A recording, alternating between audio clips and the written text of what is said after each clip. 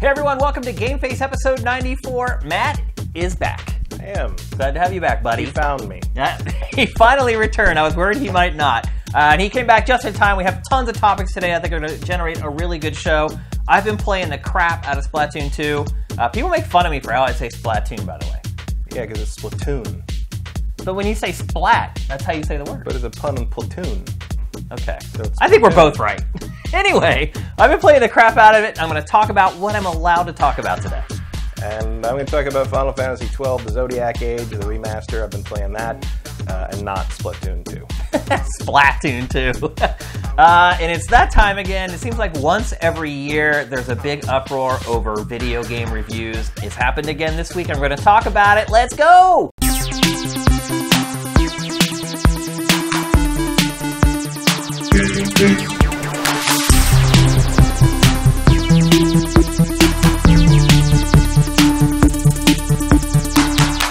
Greetings, everyone. Hopefully the dog days of summer aren't getting you down too much.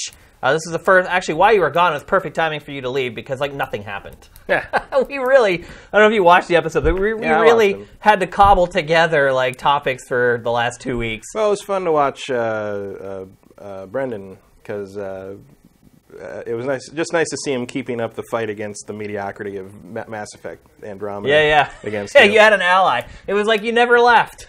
Yeah. Well, actually, Brent was the one who talked Brent, about that, not right. Brandon. Yeah. So you do have an ally in Brent on that topic. They changed everything. Sorry. It's all good. So here we are. It's Friday. Hopefully you guys are gearing up for your weekends. I know some of you maybe are already into your weekends. Yeah. Holy cow, that's loud. I don't know. Like they changed the Twitch app. I don't know what I'm doing. You're watching an ad that we won't get paid for. Yeah. Now I'm watching me.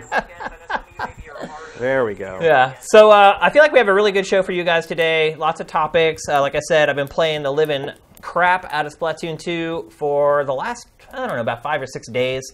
Really, as usual with Nintendo, really stringent regulations on what I can and can't say. Yeah, I didn't even know anybody had it. Yeah. No one's talking about it. Yeah, you can't. You can't talk about it. Well, you're allowed to put up single-player campaign previews a couple days ago, and we launched a brand new show on Sifted called Playview, where we mix kind of traditional video previews with Let's Plays. So we have like segments inside there where there's just raw gameplay with commentary. So kind of a nice mix of old and new as far as how people do preview content. And so that went up on Embargo Day with a bunch of other people who did previews for it. But otherwise, yeah, it's been completely mum. We'll get to that in a little bit. Let's get to the show proper. So Matt, you've been gone, but that hasn't kept you from playing a game. No, not when I get back anyway. Yep. I did play. Because I got a PlayStation 4 up north with a limited, whatever. I got that just digitally. sits there. It just sits there pretty much. I think my niece uses it sometimes, but I played through Darksiders War Mastered Edition. Oh wow! Out of basically nothing. That's a pretty else to big do. game. Yeah, well, I've played that game a couple times, and it's like I don't really like that game all that much. I find it kind of mediocre but charming. It's like one of those. It was one of those like kind of comfort foody games. So I played through that again. I liked it. I enjoyed it. Well, it was Zelda. It's a Zelda clone. Total Zelda clone. Although the Steam categorizes it as a Metroidvania, which is not that makes at no all sense true. whatsoever. Yeah. But no, it's kind of like a decently now it's like what, $5 or something on Steam. Yeah. Pretty good. It was on my mind because of Darksiders 3 being announced, and right. So I just did that. But when I got back after Amazon finally figured out how to get into my building. Because their delivery service is terrible at that. I got Final Fantasy XII. Been playing that for a couple days. What do you think? The reviews for this have been sky high. Yeah, well, it's look. I mean, it's my second favorite game in the series, and it's probably one of 2 games in the series I would say I like without reservation. Like everything else, I'm kind of like, yeah.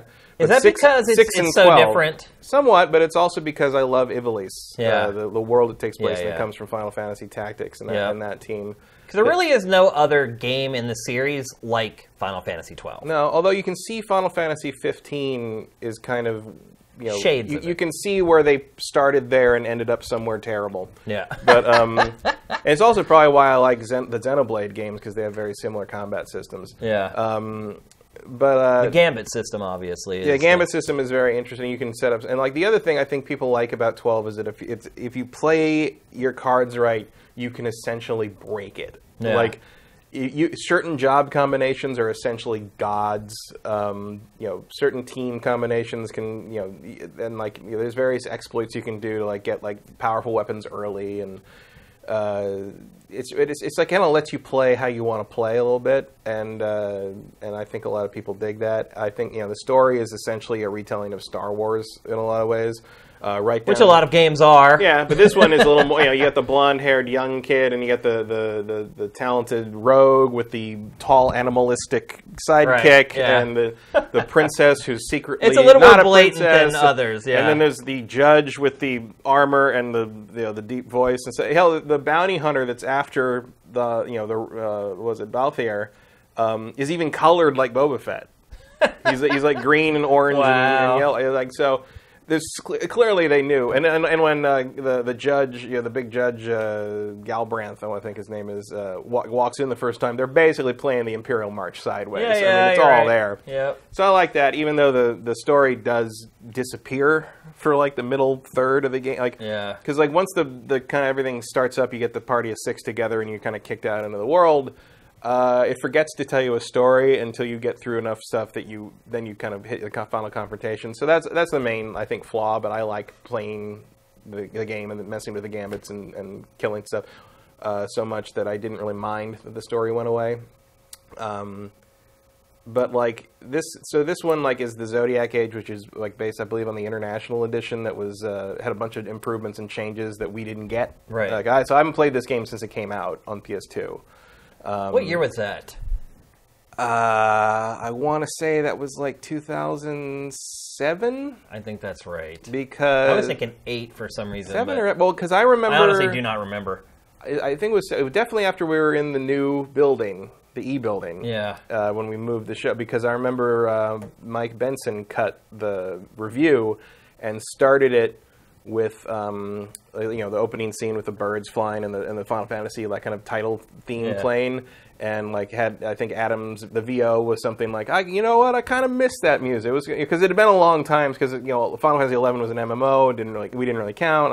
Final Fantasy X was almost a decade earlier, so it'd been a long time since a proper Final Fantasy. Some would argue isn't that a pretty common thing at this point? I guess now it is, but back then they pumped them out. Right. We got 3 full-fledged Final Fantasies on the PS1. Yeah, and I'm developing a cough, so I apologize.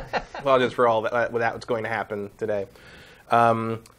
But I remember watching, for whatever reason, that video for we would watch them down from edit to make sure everything was okay. I remember watching it through the patch in that building. Right. So that's one of my early memories of that building. So I think it was 2007, but I'm sure somebody could just look that up. Yeah.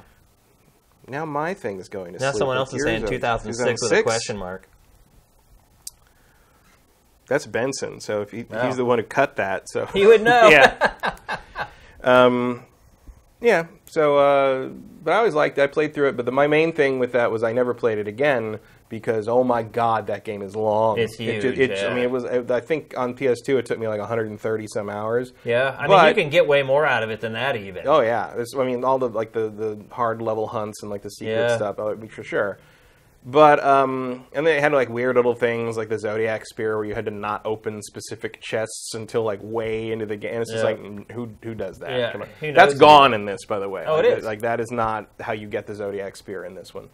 But the big change, the quality of life change in this is you can speed the game up at will. Yeah. So you can double or quadruple the speed. I thought there was 4 different speeds. I only saw settings. 2x and 4x. But you hit the L1 button and it activates the speed thing. And basically, I mean, it looks ridiculous because it's fast forwarding it. Yeah. But man, when you got to cross 4 of these stupid open world screens, it would have taken you 5 minutes, and now it takes you 1. Yeah.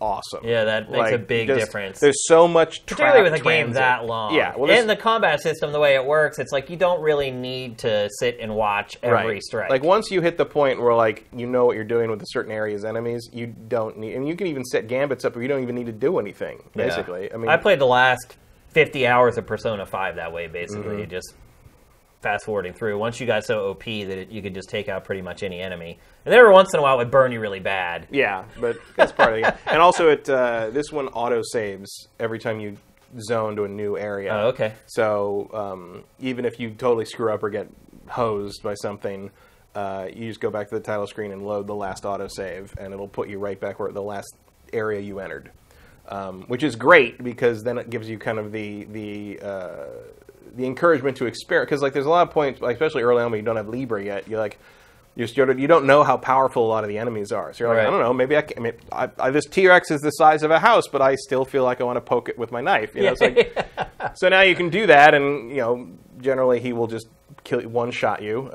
Most of these guys will do a lot of damage, and you lose, and you come back, and it's fine. Right. It's like it's much less frustrating and much more, I guess, respectful of your time.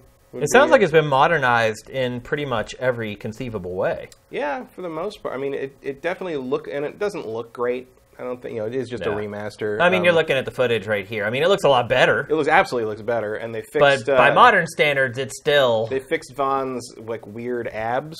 Yeah. I saw at least, like, one article, I don't remember, maybe it was that on Kotaku or something? It was somebody, like, that was the actual headline, was like, said, like, Final Fantasy XII Remaster fixes Vaughn's weird abs.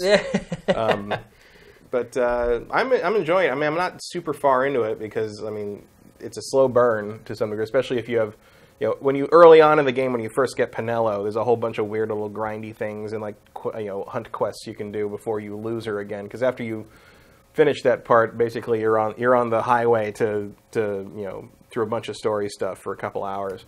So I did a lot of that. And now I'm like almost done gathering all 6 of the party members, which is when kind of the game begins in earnest.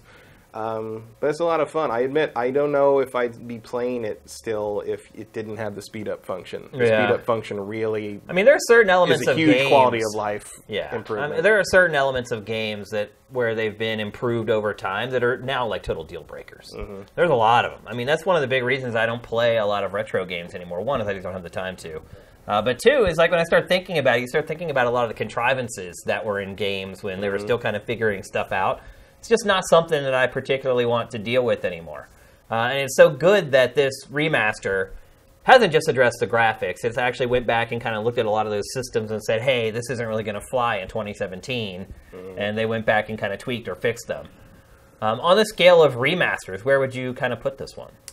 I put it kind of in the high end, kind of like the 7 or 8 out of 10 range in terms of remake, because like the graphics aren't like an amazing revelation. It's not a remake like the Crash games were on the Insanity, where they rebuild everything. Where it's like you look at that and you're like, wow, like they rebuilt this whole thing from the ground up. This is I'm pretty sure this is just same assets, higher res textures, more polygons in places. So that's not the great thing. But do you think they did some remodeling on some stuff?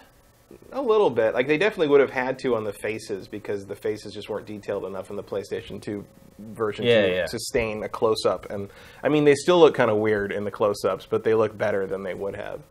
And so, but I think these textures look pretty good, man. I don't know if... I think they may have retextured some stuff. I think they for sure they retextured stuff. But also remember, the texture... I think it was... This was wasn't this one of the games that like it supported like better textures or something? Or what am I thinking of? Vagrant Story.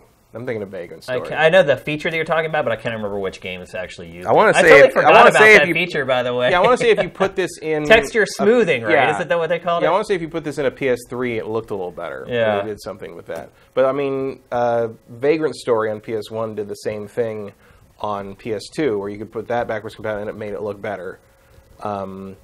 Noticeably better, which was also by the same team and also took place in Ivalice. One of the first like big, outside of Final Fantasy Tactics, I think that was one of the first like things where like, oh, we can set other games in this thing, because there's also a very similar aesthetic to that game where everybody refuses to cover their midsection. But I think that a lot of the changes for like Western audiences are going to be changes that were already in the Zodiac Age, the International Edition thing. So I don't know if I don't want to give that credit to the remaster, but like in terms of just what they added to make it easier and better to play in 2017, they did a really good job, and they weren't afraid to, look into what the community that is still around this game was doing, because like everybody who plays this game live stream uses emulator speed hacks, basically, to make it not take to forever. do what it does now. And I mean, there's people. I can't do it, but there are people who can play it at that speed. Oh, really? You know, and I don't mean like just running through trash mobs. I mean like they play the whole game like that. And I'm trying to play it at 4x. I'm just like, I can't talk to the merchant, can't hit the merchant. Where's the merchant?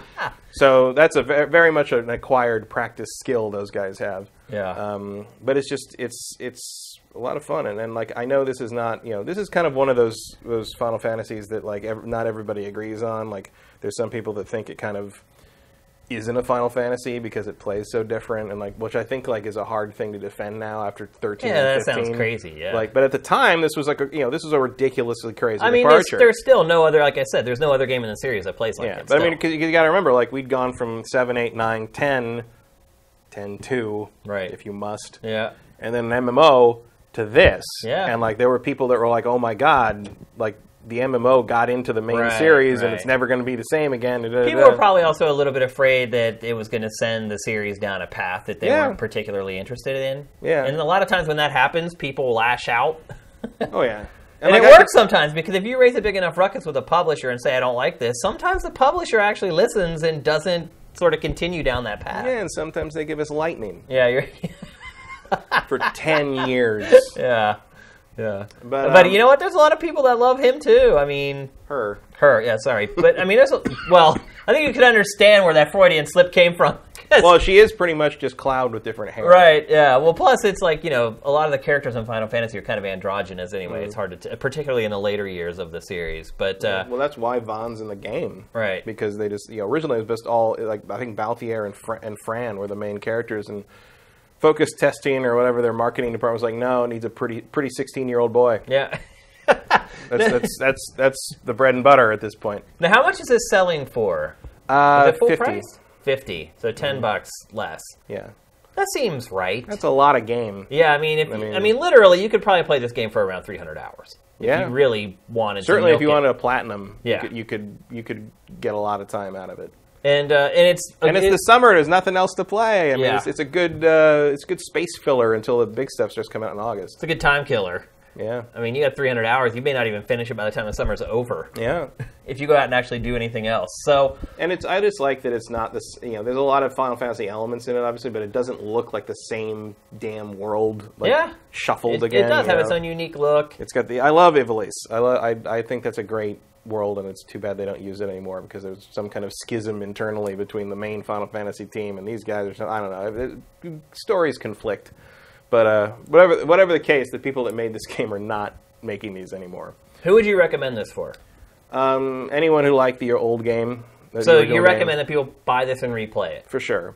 Anyone who likes the Xenoblade games and never played this, I think you'll find something to like here. Although there's no mechs. Yeah. It's not quite as like crazy anime as Xenoblade got, especially X. Yeah. But there's a lot to like here if you like that real time kind of battle system. And I would say anyone who played the original release and bounced off it because it was so long and grindy. Right. The speed options in this really make it a different game. What about noobs? People who have been playing Persona 5 and all the current recent RPGs, you think they're going to get into it? Does it feel like a dinosaur in any way? I think the way it feels like a dinosaur to me is how empty it can feel once the story setup's done. Like, empty in what way? In terms of like there's no narrative to keep pulling you through it. I thought you were talking about the worlds because looking at at some of the worlds in this game, they are pretty empty. I mean, it is a PS2 game. And, it's a PS2 game. It only can push so many polygons. From 12 years ago or something. Yeah. So, yeah. Is that a problem, do you think, or no? Not really. No? I didn't find it a problem just because there's combat happening constantly, so I never felt like it was too bad. Well, I think what we found too, even with modern games, I find the world's about as empty as Final Fantasy XV. Right. That's what I was about to make my point. Is that it seems like with the improvements in technology, the developers have kept a lot of the worlds just as empty and just made them bigger. Yeah. Like, I've always wondered what a game would look like that took place entirely indoors. And every environment was really small. And maybe if they even just loaded it, like, room by room, like, what would those rooms look like? How detailed? If it knew it didn't have to ever render, like, this massive open world, and it could spend every polygon on an individual room with the current hardware, just how good would that game look? Well, I mean, it would probably look something like the first half of Final Fantasy XIII, because that first half of that game is just a long haul. Yeah. But, I mean, eventually that game goes outside. Yeah. So when you know you never, ever have to go outside and render all that empty space, and you can spend every polygon on just interior detail, I would love to see a game do that, just to see what these consoles are really capable of in smaller environments. I think that would be an interesting experiment. And imagine, like, the trailers when you first show that. And, and you're, like, in-engine gameplay, and people are looking at it like, no freaking way. And, of course, you can hide, at least for a little bit, the fact that you never actually go outside and it's all just an indoor game or whatever. But I would love to see what they could do with the current hardware in a more restricted environment where you can just use everything for more detail. I think more restrictions in general would be useful for this series. Yeah, for sure. Like someone, even if it's just someone sitting down saying, "You make it in 4 years. I don't want to hear about it." Yeah, like. I'll see you in September. Yeah. So you would recommend this to noobs, though? I think so. If you look at it and you think the world looks appealing, or like it doesn't make your eyes hurt, and you understand like the combat is kind of like this blend of turn-based and real-time MMO style. Yeah. And especially if you like customizing your characters or building your characters, because you got a lot of freedom in how to build your characters in this game. Building them into basically game-breaking monsters, like, this is the game for you. Yeah. And, like, some people don't dig that. Some people want challenge. This is more of, like, a game that's there for you to exploit it if you want. And one thing I would say is the combat in this game, at least in the original, you do feel a little bit disconnected from the combat. Yeah. And even people maybe who just played Persona 5, even though it's completely turn-based, for whatever reason, the way the presentation works and the sound effects, like, I felt more connected to the combat than the original version of this. Mm-hmm. So that is maybe one. Yeah. It is a little MMO-y, I guess. Yeah, I think that was like one of the big complaints at the time. Certainly was like, in the standard Final Fantasy format, for lack of a better word, every fight is a discrete moment. An event, like the screen breaks away, you have the fight, you come back. Whereas this is like, you killed a wolf. Yeah. And now you killed another wolf. Yeah. And you killed another wolf.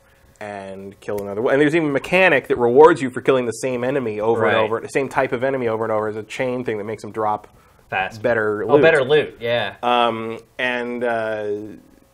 So yeah, you're just killing wolves. Like, there's no drama to the combat in the way that people are used to for the old games. I don't particularly miss that, because it's like, that was like, ironically, like this game's combat is faster and more immediate, whereas like it's the movement through the world that took forever. And now, like, with the speed up option, none of that's really a problem.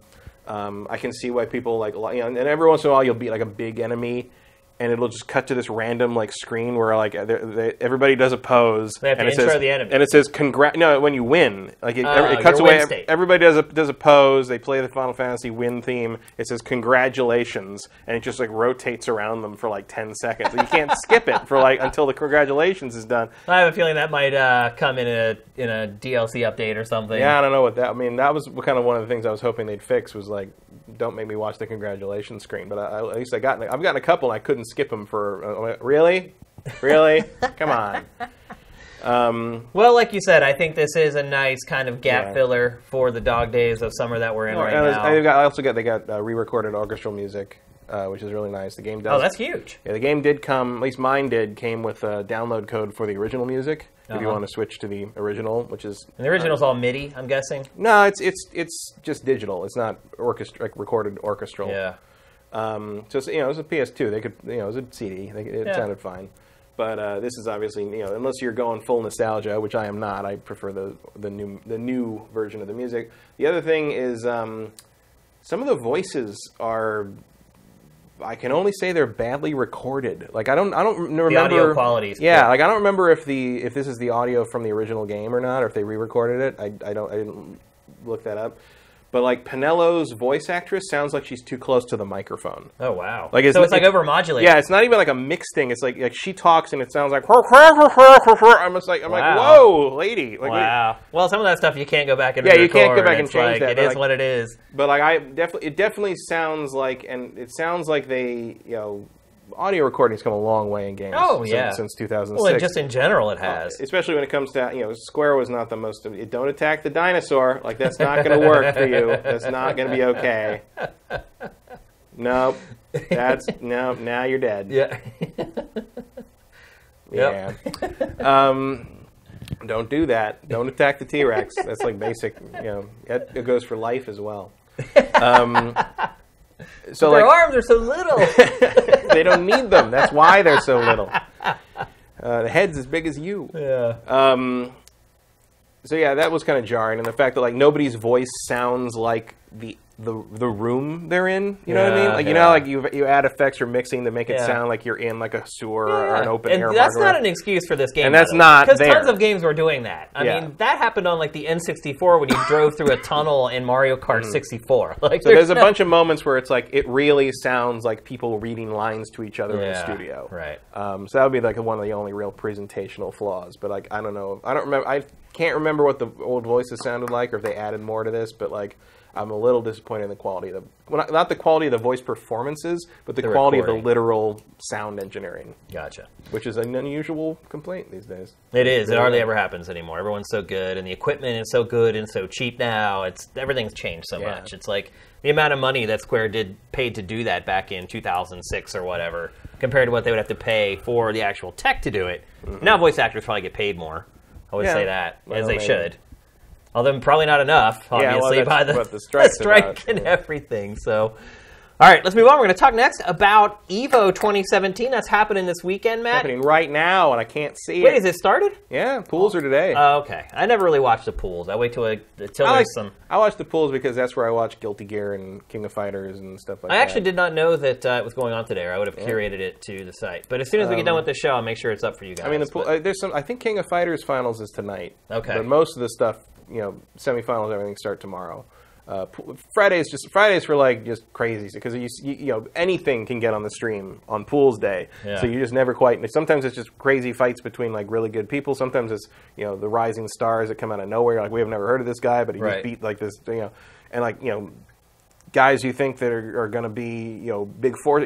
Smug is already in losers in the Street Fighter V tournament, which no one thought like Smug's one of the best players right now. He was fighting a pool player and he lost. Like you never know. You never know who you're going to run to. This is the great arena. EVO is where it all comes together. Everybody treks from around the world to play at this thing, and you never know who you're going to run into. Yeah. And some people, who knows? Maybe he lost to some guy who's never played outside of his home turf, but came to this and like just you don't know what you're doing. Also, that is the thing. You're right. That's the thing about EVO is it's a pilgrimage. Yeah. Like there's a lot of people who may have never gone to any local tournaments or at least never any official tournaments. Maybe they're just playing in their local they've never area. been to a Capcom Tour tournament, but they play at their local game store tournaments. Where they just destroy everybody, and they're known around the area as the best player. And finally, they save their money and they go to Vegas. And sometimes there's a big fish, small pond situation, but sometimes they're really that good. Right, you're absolutely right. So. And that's the exciting part is like you never know who's going to rise through those ranks. Usually it's the usual suspects, but every once in a while there's been a surprise. It's also fun right now to watch this because the big top players, the players that hit the grand finals, hit the top 8 every time now in the Capcom Tour thing. They're not the same people that used to do that 5 years ago. You're right. It's like a whole new generation of talent has come up, and it's really exciting to see all. You've got Smug, you've got Snake Eyes. There's still some of the old usual suspects in there, but like there's new people and they're excited to watch. Daigo and Justin Wong, they're always going to Daigo and Justin Wong don't make the finals all that often anymore. No, but they usually make the final 32 or whatever. Yeah, they make semifinals. They're there long enough to kind of get you into the tournament, and then it kind of takes a life of its own. I think Justin Wong is just crouched in the corner waiting for Marvel vs. Capcom. Yeah. Because a lot of those guys will game. Play 3 or 4 different games at these things, and so I mean that to me is crazy. Oh yeah, I don't know. They're like the decathletes of EVO. Oh yeah, they play all. I mean, Justin can play anything. I think Marvel's been his favorite in general. I guess triathlete's probably a better. I wonder how that's going to shake out in Infinite now that all his characters are gone. Right. He'll probably fight so that they never use Infinite. Well, I think a lot of people might fight so that they never use Infinite. Nobody has. To say, I mean, Capcom's got too much money in that. Yeah. Too much skin in that game. Well, it's like 2 weeks ago, there was some 13 or 14-year-old girl who just showed up at a Capcom Pro Tour event and won it. Oh, I saw that. Yeah, for the 15. She's 15. 15. And that was like what was that? A Rumble something. Yeah, I saw that, and she won. She lost it. I love it. It was a nail biter. Yeah, but I love her reaction when she won. It was just so pure. Like, and that, again, we've talked about Evo before on GameFace, and that's what we love so much about it. A lot of the fun of it is just the community of it and being around all the people there who love it as much as you do. Even in a lot of cases, a lot more than you do. And it's infectious. It gets you into it, and it'll kind of change your perspective on esports in a lot of ways. And to be perfectly honest, to speak to the graphic that's on the screen right now, like, for a lot of people, if you only watch one esports tournament this year, this is the one that you should watch. Yeah. Like, if you hate esports and you don't get it, I'm not a huge fan of esports. Like, I rarely watch esports tournaments. I respect people who do like it, and I get why they do. But this is the one tournament every year that I make a point to watch. And I will sit and watch hours and hours of it, particularly on Sunday. Well, when all the finals are going down and all the big matches and all the big guys who are left over are going toe-to-toe. Although, do check the schedule because some of the a couple big finals are on Saturday this year. Smash Brothers probably on Saturday. I don't care about Smash Brothers, but Melee the finals are on Saturday. I believe it's Guilty Gear? Probably. Couple of them are on Saturday. I was surprised that are on Saturday. Yeah. Put it that way. So don't sleep on the Saturday finals either, because those are some of the smaller games in terms of like viewership, but that doesn't mean they're not entertaining. Yeah, and you won't be able to miss it. We'll have it. I think Injustice is on Saturday. Yeah. I don't know. There's 3 streams usually for Evo? There's usually 3 streams plus Capcom Fighters. Right. Like there's SRK Evo 1, 2, 3 and Capcom Fighters. Yeah, and you won't be able to miss it. We'll have all that stuff pinned to the top of everyone's SIP this weekend. And usually it's all on the front page of Twitch anyway. Yeah. So it'll be there. And then the Street Fighter V Grand Finals Sunday night will also be on ESPN2. Right, which is crazy. Which they did that last year as well. Yeah. And it turned out pretty well. It was fun to see my friends, it was Seth Killian and Mike Ross and Ryan Gutierrez, Gutex, all up there. I told them back in the day, like keep at it. They're going to get there, and they did. What I really love is watching all the response from people who watch it on ESPN who are just want to watch Sports Center, but 2, like ESPN's talent.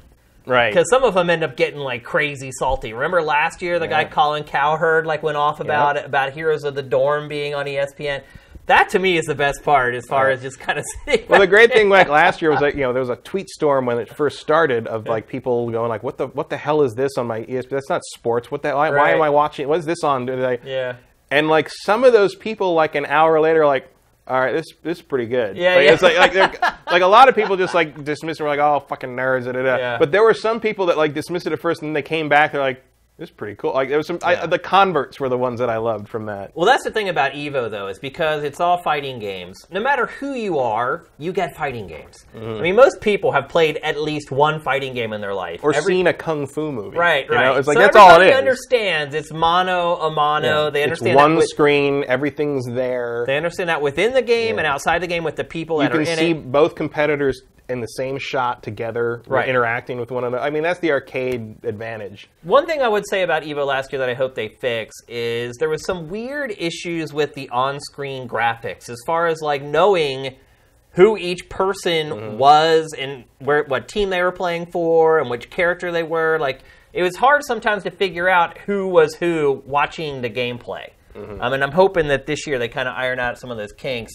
I noticed, at least in the Guilty Gear stream I was watching before I came over here, they've started a thing that I like where if there's a mirror match of the same character, after each player's name, they will put the color of the character they are. Oh, wow. Because that's always been a thing. Like, you can easily forget which one each character, if you're playing the same character. Yeah, for sure. Each player is. So now they've started noting that. Like, the production values on the fighting game streams have really come a long way, even in just the last 5 years. They have, but there's still room to improve. Yeah, there's still a little. And I'm interested to see the ESPN2 broadcast this year because obviously that's different people than who are normally doing this, and you're wondering how many lessons they're taking and how much are So, we worked in TV long enough. We know that sometimes as a TV person, it's hard to take advice from some kid who runs a live stream, but sometimes they're right. They know how to present the content. Well, ESPN has done this for a while now as well. I mean, and pretty arguably that covering MOBAs is far more challenging on television than it is a fighting game. So I have pretty high hopes that ESPN will do a pretty good job on the broadcast. Are you going to watch it on the stream or on ESPN? I'll watch it on ESPN. Will you? Yeah, because then you don't interested get to see how that the works. chat and the reaction and everything. I don't care about the chat. Yeah. Like, but it's like, I will usually gravitate toward who has the better announcers, and I guarantee you ESPN2 is going to have Seth Killian. And he's the best. I don't know. Yes, Seth Killian's the best for sure. For Street Fighter especially. Yeah. Yeah. But I wonder who his partner will be, because Mike Ross has been kind of incommunicado for a while. Oh, really? He hasn't been doing a lot of high-profile stuff. But I I imagine he'd come back for this if they asked him. I just don't know. I wonder why he hasn't been. I don't know. He's been doing his own thing. What would that be? I don't know. So anyway, he's a deep man of contradictions and secrets. Okay.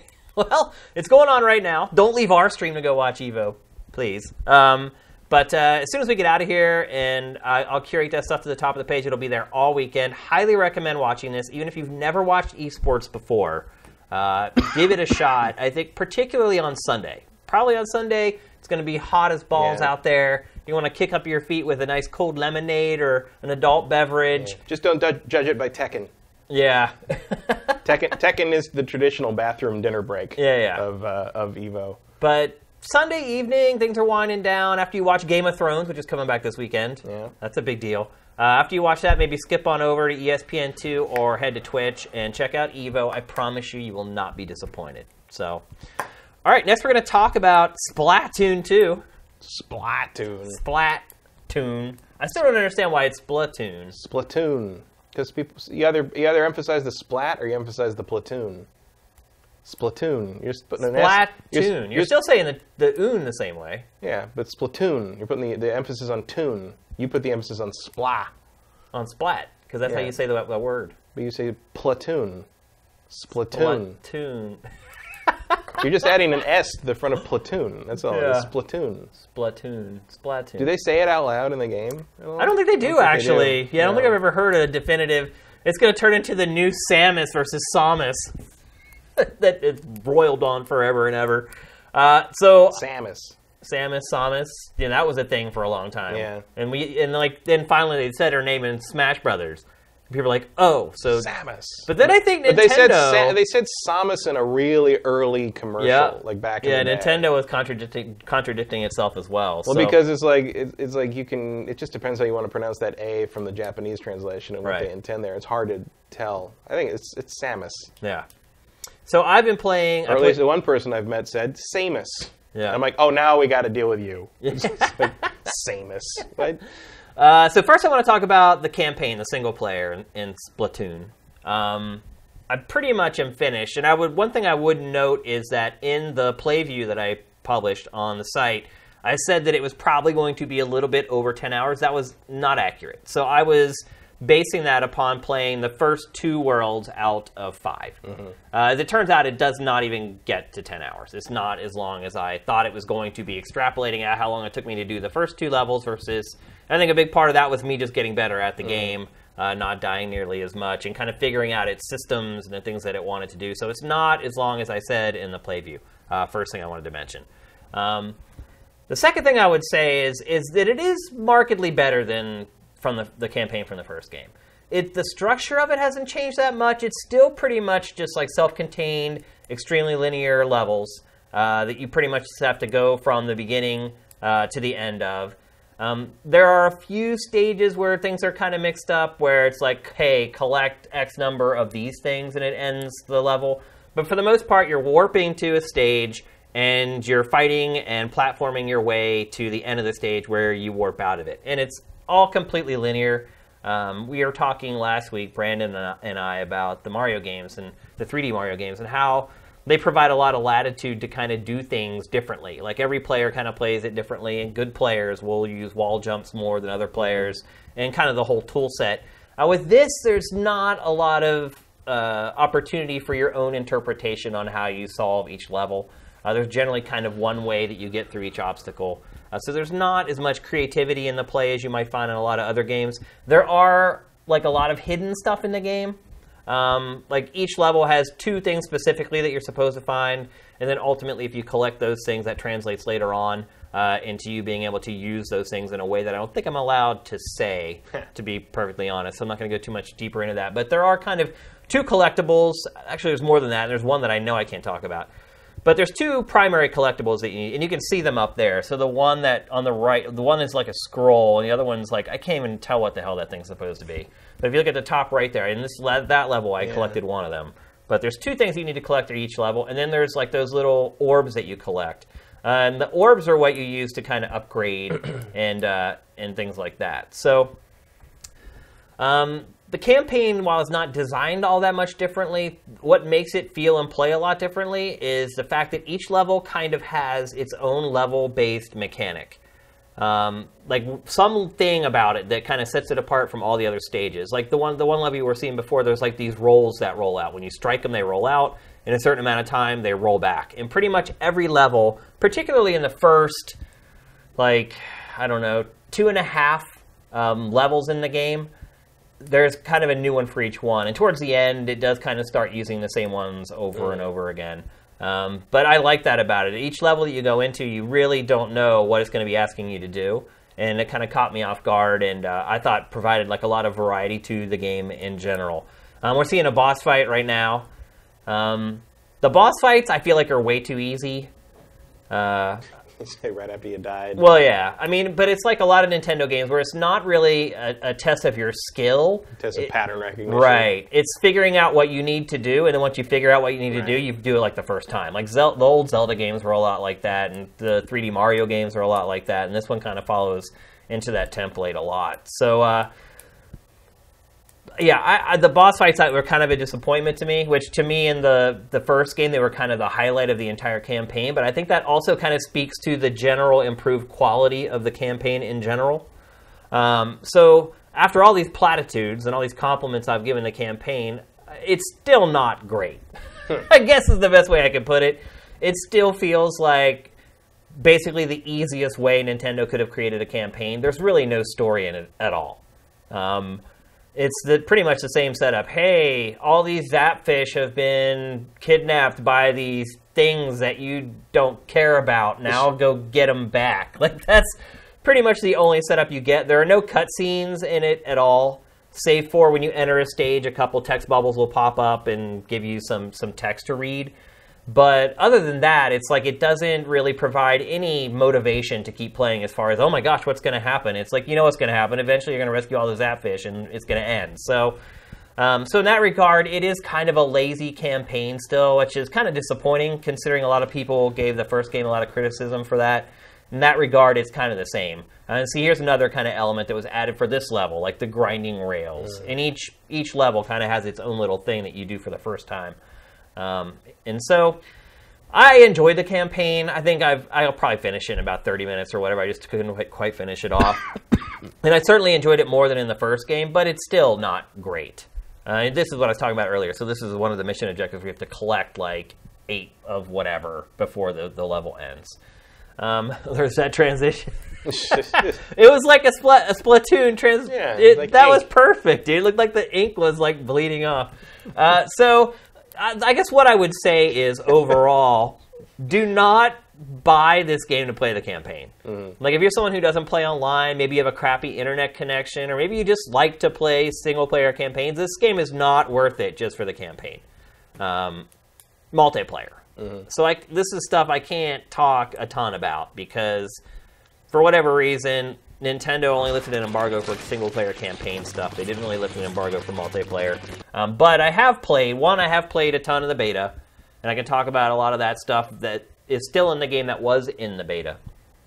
And 2, there's another kind of Splatfest coming up, I believe, this weekend. I think anybody can jump in and play the multiplayer this weekend. So most of the stuff people are going to find out anyway. But the one thing I will say about the multiplayer that I absolutely hate is that it does the same 2-map rotation thing, where it gives you 2 maps at a time, and you can play those 2 maps for hours, and then it'll rotate, and it'll open up 2 more maps. And it was a little bit more annoying to me, because when I first started playing the multiplayer, it ended up being the same 2 maps that they had in the beta that I had played. But the one thing I will say is that when I finally did get to play some new maps, there are some really cool maps in this game that are completely different from anything that's ever been in Splatoon. I've said before that maps in this game really don't matter all that much because they're all kind of the same. It's almost like they're like, okay, these are the objects for this map. Now let's just shove them into a randomizer and we'll create this map out of like all these boxes and squares and grates. And there are maps like that in Splatoon 2, but there are a lot more maps in this that are completely different. Like there's one where you start way up high and then you just keep going down, down, down, down, down. Like literally, like almost like a skyscraper. And kind of that addition or that added depth to the maps completely changed how you play it. Because the other part of it too is that it was really easy to die just by missing a platform because it was like kind of suspended in midair, and if you kind of fell off, you just died. So you had to kind of always look where you leap. Whereas in the more traditional maps that you usually get with this series, you can kind of just jump off any platform, and as long as you're not in squid form where you would fall through a grate, you're pretty safe knowing that you're going to land on safe footing. So I like the fact that they're really kind of mixing up the maps. I have not tried the voice chat yet, and I don't even know if I have the tools to do it. I don't have like the gear and the little dongle that I need, so I have not given that a go. I still have a lot more multiplayer I need to play before I can write the game eval, and I'll be doing that a lot this weekend in between watching Evo and whatnot. So I have not played Salmon Run yet either, which is the Horde mode. Obviously right now it's pretty much just journalists and influencers that are playing the game. And so just getting games sometimes can be a pain in the butt. Like Nintendo has put up these specific times where their testers will be on, and oh man, dude, their testers are so good. And the other part of it too that I should mention is that in the early going on this game, you really feel like you're behind the 8 ball, because I started, and most of the people I was playing against were levels like 9 through like 20, and I was level 1. And you have to play this game pretty much up until level 4. You can start buying new weapons, and level 5, once you pretty much have enough money to where you can buy most of them. And those first 5 levels, man, where you didn't have the guns and all the upgrades that everyone else had, was really, really tough. I was just getting slaughtered because I had one weapon I could use. I had no buffs. So the clothes that you wear, and this is just like the first game, but some people may not have played the first because it was a Wii U game. So all the gear you wear gives you buffs. It'll change how quickly your ink tank replenishes. It'll change how fast you can move through the environment, stuff like that. So your hat, your shoes, and your shirt, all that stuff, you can go to the stores back in the main hub, and you can buy upgrades so that you can basically make your character more powerful than he was before. And that's great once you get to the point where you can do that. But in the early going, when everyone else is upgraded and you're still using like the little pea shooter and you have no buffs, it can be really tough and really frustrating, to be perfectly honest. I guess the good news is it only took me, I don't know, 3 hours maybe to get to level 5, something like that. And again, that was with having problems getting matches, because there's lots of times where you sit there, and because there's only so many people, it's like everyone's in one game and you're part of the stragglers, like the 5 or 6 other people who are waiting for another game. Their game ends and you usually get matched up. But there's lots of times where I sat through the time limit. So, me saying that took a few hours to get to that point is, for most people, when the game actually comes out, it probably won't take them quite as long. But I just think it's something to keep in mind when you play it. Like, don't give up on it at first because you're getting your butt kicked, because you're going to get your butt kicked. Because everyone you're playing against is probably going to be higher powered than you and have all these buffs and all these weapons you don't have. And I think maybe the biggest part of that is the bombs. So you have your weapon, which is basically your super soaker, and there's tons of those. I mean, there's literally like 20 or 30 different weapons that you can choose from. But then everyone is equipped with a different kind of bomb. And when you first start, you just have this bomb that you have to perfectly, like it's like a grenade in any shooter. You have to adjust for the arc and get it right and account for how much it bounces. Once you start leveling up, you get access to like the good bombs. And there's like bombs where literally the player can just sit there and just send out literally like 10 heat-sinking bombs. And when you only have like that one bomb and you're squaring off against someone and they've got this other bomb where they're sending like 10 or 11 of them at you at once that are heat-sinking, it does not feel fair. And I just want to kind of put that out there for people, or even people who are going to play the beta this weekend, to give it a chance. Like, don't say, oh my God, this thing is so unbalanced, I'm screwed. You are getting screwed, and it is unbalanced at first, but eventually you'll get enough cash that you can go and buy the stuff that will help you compete. Control-wise, and goes throughout for both campaign and multiplayer, the controls still feel just a little wonky to me. Like, it's not... This isn't the type of game that I would try to get really good at for esports. Like, this is the best way to put it. Because there's, like, awkward things where, like, for your special, you have to click down the right stick. There's just not really enough buttons, I guess, on the Switch controller to kind of handle it. And I think that was one thing we saw come from Cliff Bleszinski this week when people were asking him if he was going to bring Lawbreakers to Switch. And he said the biggest hurdle that they have, other than the tech, is the amount of buttons that are available on Switch. Yeah, but didn't they walk that back? I don't know. Somebody pointed out that on the Pro Controller, you have exactly the same number of buttons as the PS4. Right, but that's a Pro Controller. And I don't have a Pro Controller. I'm playing with the Joy-Cons. I think that's all the same buttons, though. I think there are extra buttons on the Pro, no? Not that I can think of. No? I mean, there's press the sticks, 4 buttons, D-pad here, 4 buttons here, shoulder, trigger, start, home. I mean, that's 2 clicks on the sticks. Yeah, I guess you're right. It's all the same. Yeah. I mean, I guess the DualShock 4 has the touch pad. Yeah. But if one button's your make or break on that, you just say you don't want to make it for the Switch. Yeah. I think he was just trying to soften the blow. Yeah. And in this case, for Nintendo, it's just how Nintendo has mapped the controls. And you cannot map them how you want them, which is something else that I think is really important. You can't really do much of anything to the game as far as options are concerned. You can go to the controls and you can adjust, like, you have separate adjustments for whether you play it in handheld mode or TV mode. What's the difference? Well, I think using motion controls on TV mode is a little easier than using them when it's in handheld mode. It's screens on the end. So you can basically turn off the motion controls if you want, and either one. But you can set them up separately as well. So it's like, I want to use motion controls on the TV, but I don't want to use it in handheld mode. You can do that. But otherwise, like, I was trying to record footage of this game. Like, you can't even turn down, like, the background music. It's like all the options that you're used to having in a lot of games, you don't have in this. It's pretty much like, this is the way we want you to play it, and this is how you're going to play it for the most part. The old Nintendo philosophy. Yeah, but I will say, man, like, the controls in this game as far as the aiming and everything are really, really good. Like, the Joy-Con adds a whole other level of controls as far as motion controls are concerned. They are just deadly accurate. That is, for me personally, when they actually work. Yesterday, Matt, I still have the problem with the Joy-Cons not connecting. I had the console sitting right next to me yesterday, Matt. Literally. Joy-Cons here, console here. Still trouble. Yes. Like, I think at this point, I have a defective Switch. I think there's something wrong with the signal that's coming from the Switch to the controllers, and it's just not strong enough. I mean, literally, I got so mad I threw my Joy-Cons yesterday. I was like, what do I got to do? Like, what do I have to put the console in my lap to make it work? Like, it's just insane. And so I'm really starting to think at this point that I have a defective Switch and there's something wrong with the antenna in it or something. But I will say, when it works, the controls are amazing. Like, they are really, really accurate. Particularly, I really notice it when you fire off your special. So as you play and you lay down ink, like you have a meter on the top right that goes up, and when it gets to its hilt, you can click right 3 and go into your special. The one that I use, basically you fly up and you hover, and then you can fire missiles. And like, the aiming for that using the Joy-Con is just sublime. Like, it is just really good. But there's still no getting around how awkward the game can be as far as like using both the right analog stick to turn the camera and using the motion controls at the same time. I think Nintendo's done probably about as good of a job as it could have with it, but it's still...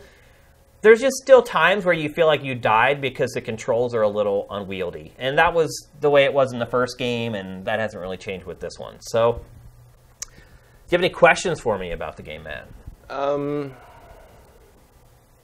Not really. No? Like, I just... Like, how... If someone already has Splatoon on the Wii U and played the hell out of that, should they buy this? Yeah. Because it's full price, right? Yeah, it is. Yeah, I mean, look, you saying that they played the hell out of it means that they love it. And so, yes, if you love Splatoon, don't even think twice about it. Like, you're going to love this game. It's all new maps, and I think there's enough tweaks to make it feel at least a little bit different so you don't feel like you're getting completely ripped off. I do feel like it probably should have been a discounted game because it really is kind of like a reskinning of the first game with some tweaks here and there.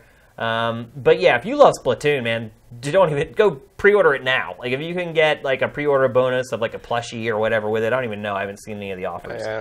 But if you can get something extra with it, go pre-order it now and get that extra thing. And get those amiibos because they're gonna disappear. They're doing a bunch of stuff with amiibo in this that I cannot talk about as well, and it's cool. That's all I'll say. So yeah, it's definitely worth registering and using your amiibo in this game. There's what I was talking about. This is the special that I always use. And yeah, aiming with the motion controls while you're doing that is just incredibly accurate. So yeah, I would recommend it to anyone who loved the first Splatoon. Even though it's full price, you're going to get more than your money's worth out of it when it's all said and done. Like, honestly, the amount I've played it in the last 4 or 5 days is probably worth the full price amount. And I still have a lot more multiplayer to go, and I still haven't quite finished the campaign, and I haven't even played the Horde mode at all yet. So yeah, if you're a fan, go for it. If you really gave Splatoon a chance on Wii U and you didn't like it, there's really not a lot here that's going to change your mind on that. Unless you're a really big fan of Horde mode or whatever. Because the campaign isn't that much better than the first game. And so I don't think that's going to change people's minds too much. And the multiplayer is pretty much identical. There's very little changes other than there's new maps. And like I said, some of the maps are a lot different from what we got in the first game. So that certainly has a little credence maybe for that. But if you really gave it a shot, you played it for 15 hours and was just like, oh, I wasted my money, I should have never bought this game, you should stay away. If you've never tried Splatoon at all, and there are a lot of people who have Switches that did not buy a Wii U, and that number's going to get bigger every day, I would recommend giving it a try. Try to get on there this weekend during the Splatfest. I think you'll know by the time the weekend is over whether it's something that you want to spend money on. In fact, I think for most people, you kind of know after like 5 matches. Because after the fifth, like around the 4th match, you start to get the handle on the controls and how it works. And it is different than anything else in the world. I mean, being able to use the floor as cover, I mean, there's still no other game that does that. And that's really what being an Inkling is. It's instead of using cover behind like a wall or something like that, you're essentially using the ground as cover. And there's nothing quite like seeing an enemy coming your way, ducking down below the ink, waiting for him to get close, popping up, and just killing him. Like, there's no other game that really offers that. And I think you get that very quickly. Like, within, a few matches, you start to really see, like, why it's so different from other shooters. And in a lot of ways, it's kind of a platformer, too. Mm-hmm. And that even does mix into the multiplayer a good bit. Not quite as much as a single player, where you could almost really call it a 3D platformer with light combat. On multiplayer, it's switched. It's more combat heavy with some light platforming. So I'm having fun with it. And I was a person who kind of fell into the camp of, I like it with the first one. I think I played it for maybe like 2 weeks before I stopped playing it. And again, I think it went back to kind of the controls feeling a little loosey-goosey to me, is why I didn't end up sticking with it over the long term. But yeah, if you loved the first Splatoon, you're going to love this one too. And I'll be back. We'll probably talk about it next week. The review embargo is the 18th, so you'll start seeing the reviews coming online here in just a few days, and you'll get some opinions other than mine. But yeah, so on the 18th, the review embargo is up, so probably in next week's show, I'll give you my final impressions once I finish the campaign, played the Horde mode, and played a ton of multiplayer. Because the one part about multiplayer that I really don't know about yet is how are those unlocks? Mm-hmm. Are they well balanced? Does it feel like as you start scaling up in levels, it feels like everything is kind of laid out perfectly for you? Because, in the early going, it's really not. There's kind of that hump you got to get over before you finally start getting new gear and things like that. And it's a big part of the game. So those are the kind of the things I'm going to be looking at over the next few days as I continue to play. So, and if you guys have questions about it, save them for the end of the show, and I'll answer whatever I can within the parameters that Nintendo's given us. So.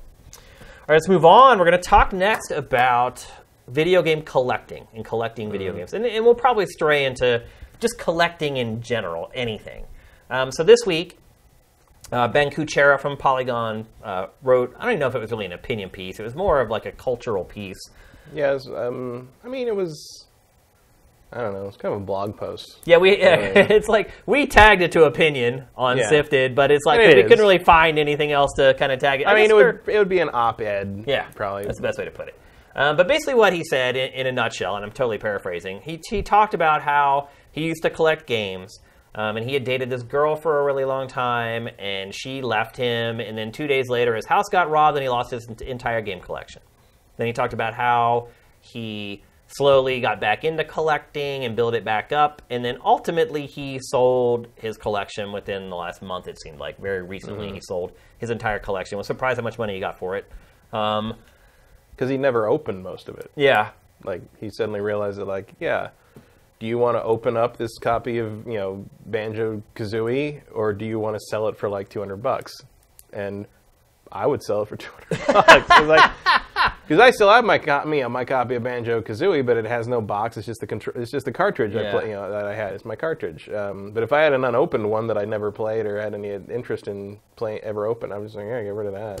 Let's talk about that. So first of all, we talked a little bit before we went live about the article. I was a fan of the article. I thought it was great. I thought it did a good job of kind of tying games into someone's life and how games can have an effect on their decision making in the real life, on things that maybe aren't even all that related to video games, but you had a different take on it. Yeah, I just didn't connect with any of what he's talking about there, really, because I do collect a lot of stuff, including video games, but I just don't attach the individual objects to these life events in the same way he's describing how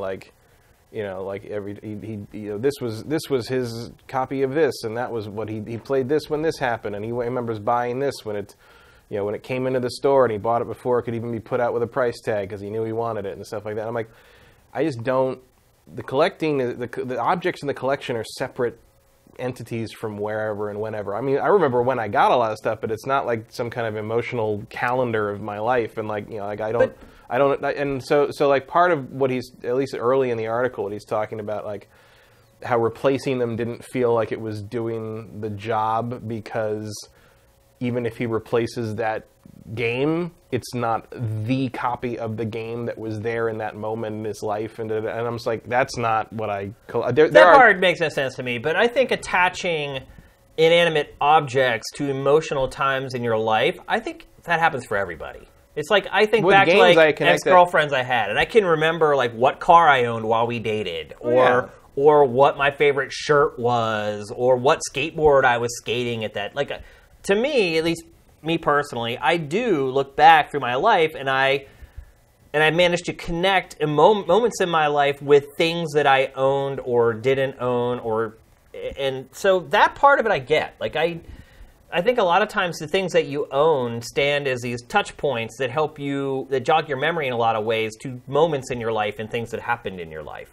Yeah, I just don't really do that with games. Like, not games. Like, to me, the game is the experience of playing the game. Yeah. Not the object. Like, so, if I, like, playing Symphony of the Night on Xbox Live Arcade was no less good or different or reminiscent than playing like my actual disc copy, which I still have, which by the way, I got 3 days after my long-term college girlfriend left me, and I didn't sell shit because of it. Like, I don't, like, it's just not something, I don't associate that game with that. I mean, when you bring this up, I remember, oh yeah, that happened right then, but it's not like I put in Symphony of the Night and I remember her. It's like, I remember playing with Symphony of the Night, I remember Symphony of the Night. Well, he didn't sell like his stuff right away. Right, because like, he got robbed. This was like 15 years ago. So he lost all his stuff, bought it all back, and then like 10 plus years later, realized it didn't really do anything for him, even though he'd already, he didn't buy, but I didn't think he bought everything back. I think he said he bought about a third. Right. The stuff he considered important or historically significant, which is really kind of one of the main things I do too, is like, if I feel like, I might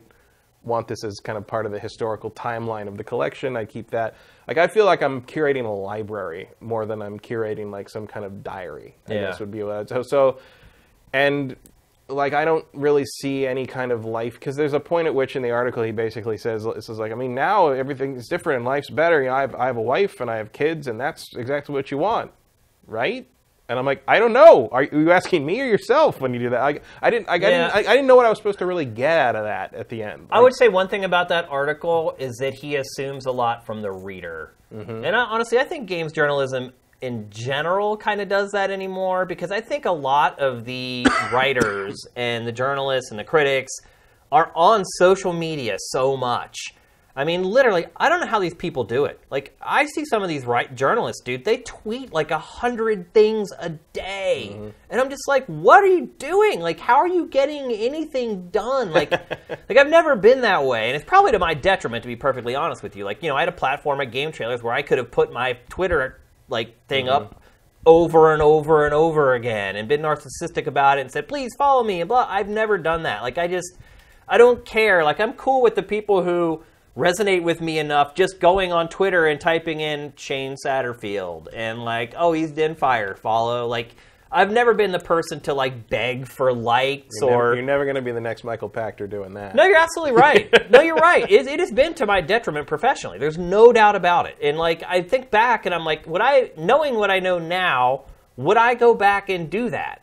And I don't think I would, man. Like, it's just not me. That's just not how I operate. Some people just aren't cut out for that. I mean, it's like I've thought about like, oh, it'd be fun to be like this thing. But it's like, yeah, it's a certain kind of person. This guy got to be that person. And you know, I'm not a social media, you know, self-promoter either. But I think a lot of these people, not just Ben Kuchera, because they are doing that, they're tweeting everything that happens to them, or they're on Facebook sharing everything that ever happens to them, no matter how mundane or small. I think they start to assume that everybody knows everything that's happened in their life. And Ben Kuchera, in particular, if you're a friend with him on Facebook, he talks a lot about problems that he's having, like emotionally, with depression and things like that. And I almost felt like that article was written for the people who are friends with him on Facebook. Yeah, a little bit. Because he assumed a lot of the reader in that piece. I mean, I didn't feel like I was missing a lot of, you know, personal information from. I feel like he put it all in there to some degree, but like, I don't know anything about his wife or his family, and like the way he wraps that article up made me ask a lot of questions, and I don't know if I'm supposed to be asking those questions. For instance, like I said, where he's like, "Oh, you know, that's my life. My life's good now, right?" And I'm like, I don't know. Like, you know, that's a question you should ask yourself, Megatron. You know, I gotta. and the other thing I noticed that was like at the beginning of it, when he's talking about the ex-girlfriend who left him, that one of the early signs that he noticed was, or at least noticed in hindsight, was that she would get dressed in the bathroom before leaving the bathroom and walking somewhere else. And at the end of the article, he says he decided to write this article, in the shower, and then he put his pants on in the bathroom and walked to the kitchen. And I'm just like, if I'm Mrs.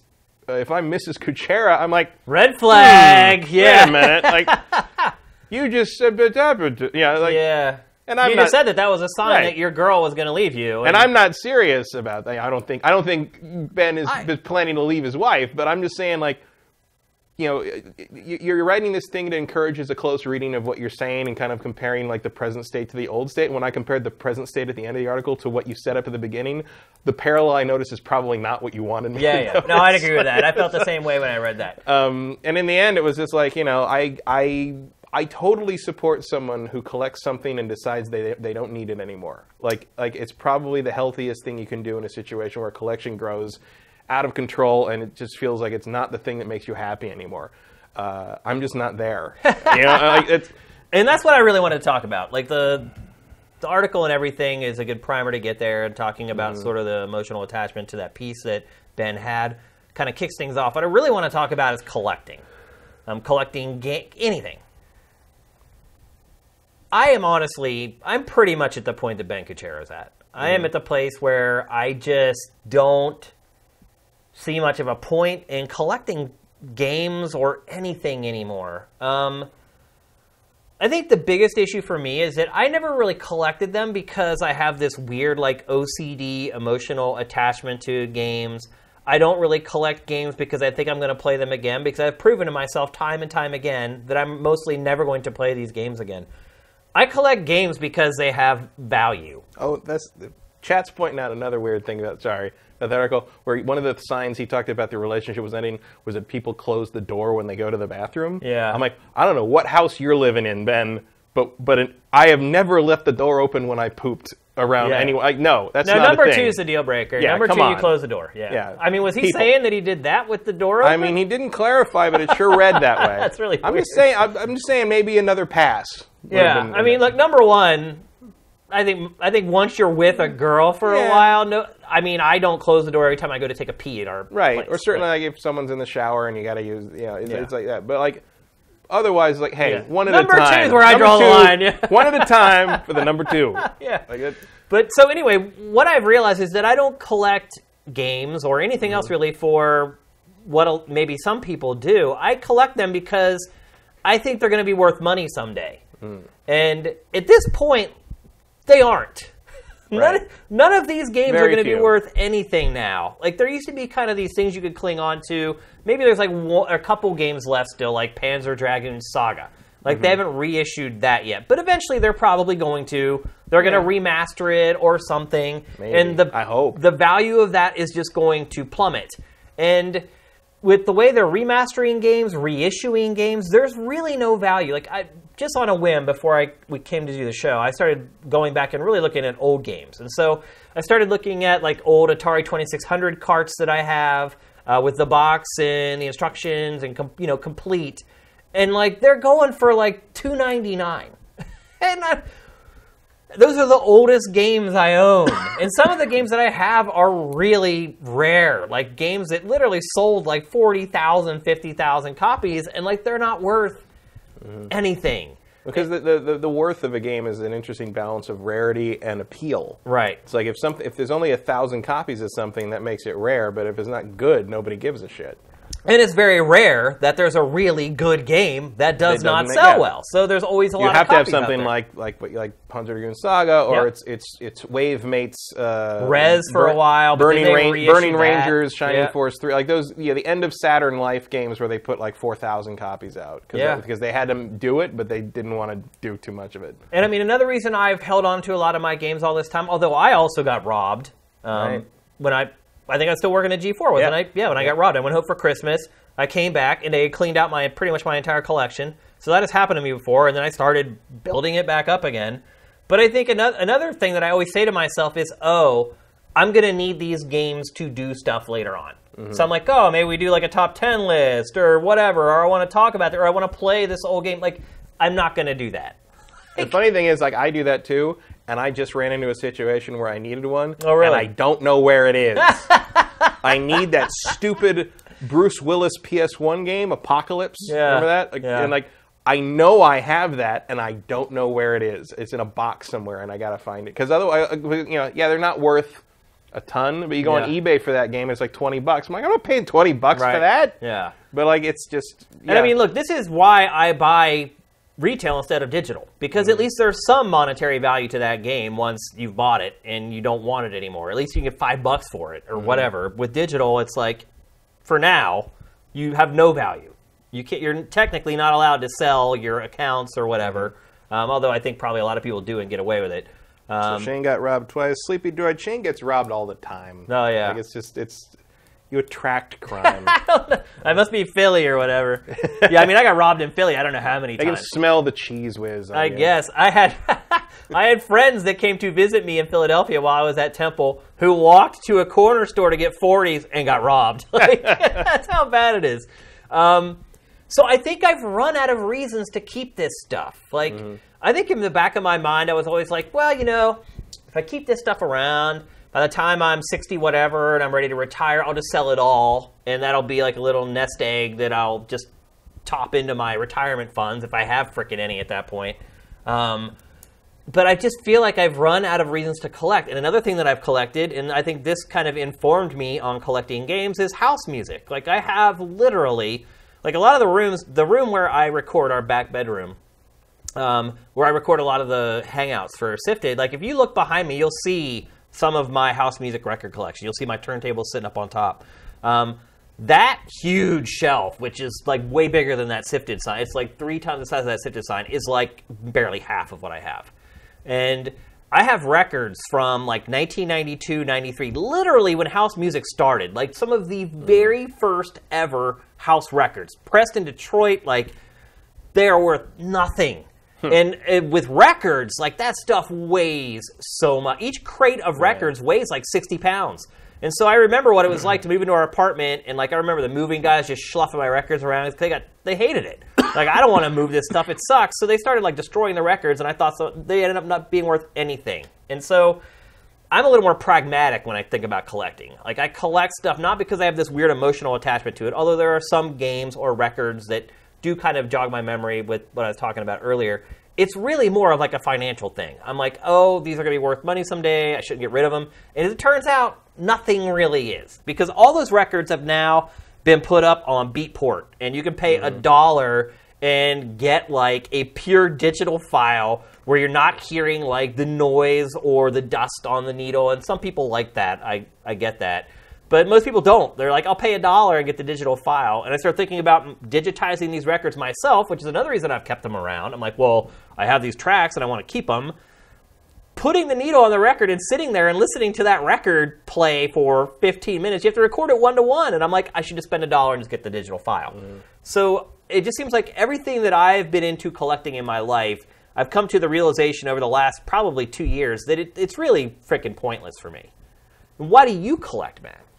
Well, I collect video games because I like having that kind of historical record of the medium, not me. It's not about me and these games that have been through my life. It's about like I want to, one day when I have enough shelf space, I want to be able to kind of start in the Atari 2600s and sort of work your way down to the modern day. Now, I will admit, I've been buying a lot of digital stuff this generation. I've really switched over strongly to digital, not just because of either sales or whatever, or space for the actual physical games, but also because it's easier to jump from game to game when I don't have to put a different disc in every time I do it.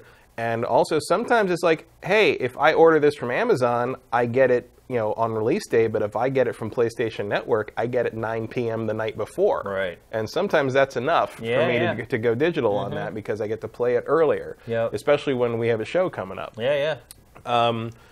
So once we hit kind of this generation, my shelf is going to start to look pretty sparse unless I decide to go fill it in with like used copies and cheap copies of other things, which I feel like I'm not going to do. Well, that's happened to me organically because it used to be when the publisher sent you a game for review, they sent you the hard copy. So, no. Yeah, that's very true. I mean, I have almost every... You would not be able to do that background before, never. Again with this generation. No, never. Like, I literally think I have probably 80% of all Xbox 360 games ever released. Because once I decided that I was... have so many damn 360 games. Yeah, because once I decided that was the platform I was going to play most stuff on, like...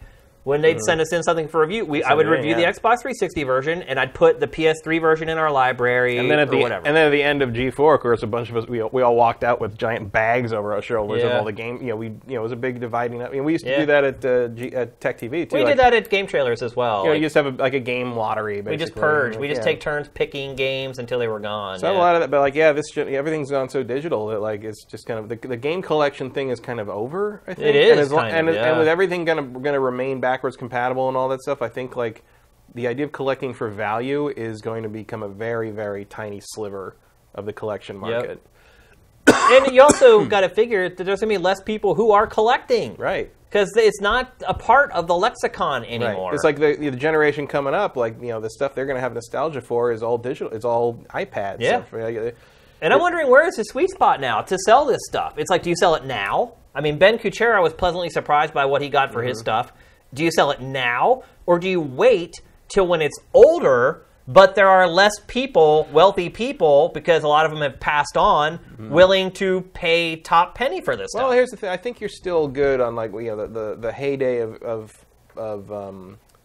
I think the last generation of real valuable stuff is going to be the PlayStation 2 generation. Yeah. And the people who were 12 when that generation happened are not 30 yet. Yeah. That's what you want. Because right now we're in kind of the PlayStation 1 era. This is why the Crash collection is selling so well, because people who didn't know any better because they were children have not learned anything since then. So I'm going to keep bashing Crash whenever I can because I hate those games. It makes people angry.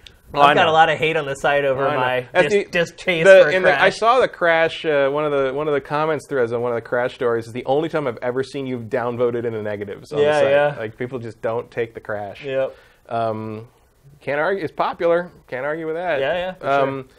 But I think you're seeing it. So now you're going to see in like 5 to 7 years, you're going to see the people who are in their formative childhoods, tween years, hitting the age where they have this maybe not too much disposable income, because let's face it, the economy has screwed that generation in a way that we can't even really imagine, and we were pretty screwed to begin with. Well, I think it screwed our generation. But I think it's getting worse as you move on. But they're going to want some of that stuff back again, and they're going to, all those old PlayStation. There's still some pretty valuable PlayStation 2 games out there. Yeah, there's a couple. Like mostly Japanese games. Japanese stuff that was released by those really small C&D list localization companies that don't exist anymore, or all got absorbed in Xseed or whatever. Yeah. So those are still going to be valuable. So I would wait. I think you'd sell stuff off by generation if I was going to do that. I would basically go all the way up to the PlayStation 1 generation right now, and I would save the PS2 era stuff for a little bit later. And then I would make decisions on a game-to-game or maybe generation game-to-game basis for Nintendo, because Nintendo fans will always be willing to pay high prices for things for reasons that escape me. Yeah. Yeah, but in the end, the other thing is, as someone who's trying to sell off a bunch of stuff that we got out of my parents' old house, there's a point at which you have a whole plan in your head, like, sell this, and this will be sell these to these guys, and at a certain point, you're going to have it all out there on the floor, and be like, I'm just going to put one eBay auction up and get it out of the house. So that'll be what happens. That's how you make the least amount of money off your stuff. But you really lose a lot of money that way. But you start thinking about the hassle. Yeah. Think about what your time is worth. Okay, right. Basically. I have this one game.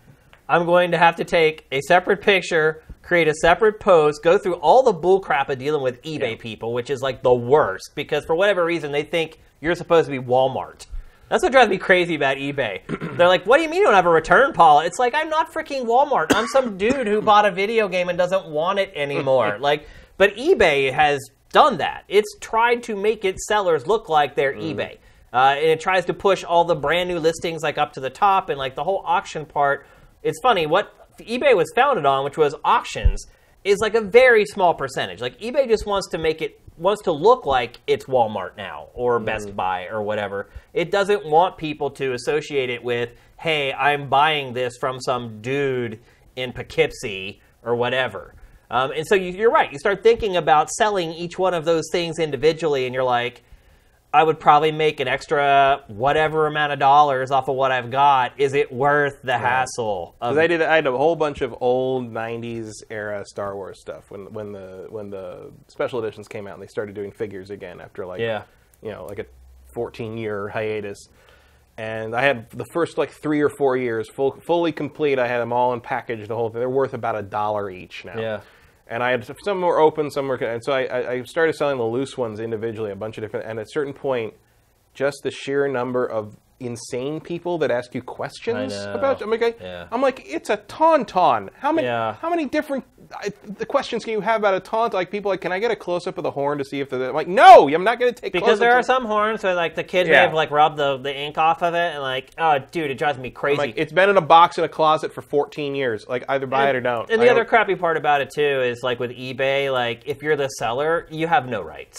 Yeah, everything's tilted very heavily in favor of the buyer. I sold... Which is good if you're a buyer. Yeah. I sold a collector's edition of Modern Warfare 2 or whatever. And how back then, at least they would always have some cool little RC copter or whatever. Mm-hmm. And I put in the listing, does not include the car in the title, 3 times in the description, sold it to him. Guys, I'm returning this. Where's the car? I'm look at the title of the listing. Read the listing. It says 4 times total that the car is not in there. And eBay gave him his freaking money back. Wow. You're just and so when you go through that, you're right. It makes you just want to put everything up on Craigslist or whatever and just do it all in one big lot and say, screw the extra money that I was going to make selling it piecemeal. Another reason why, the whole collecting thing, it's it's kind of lost its luster for me.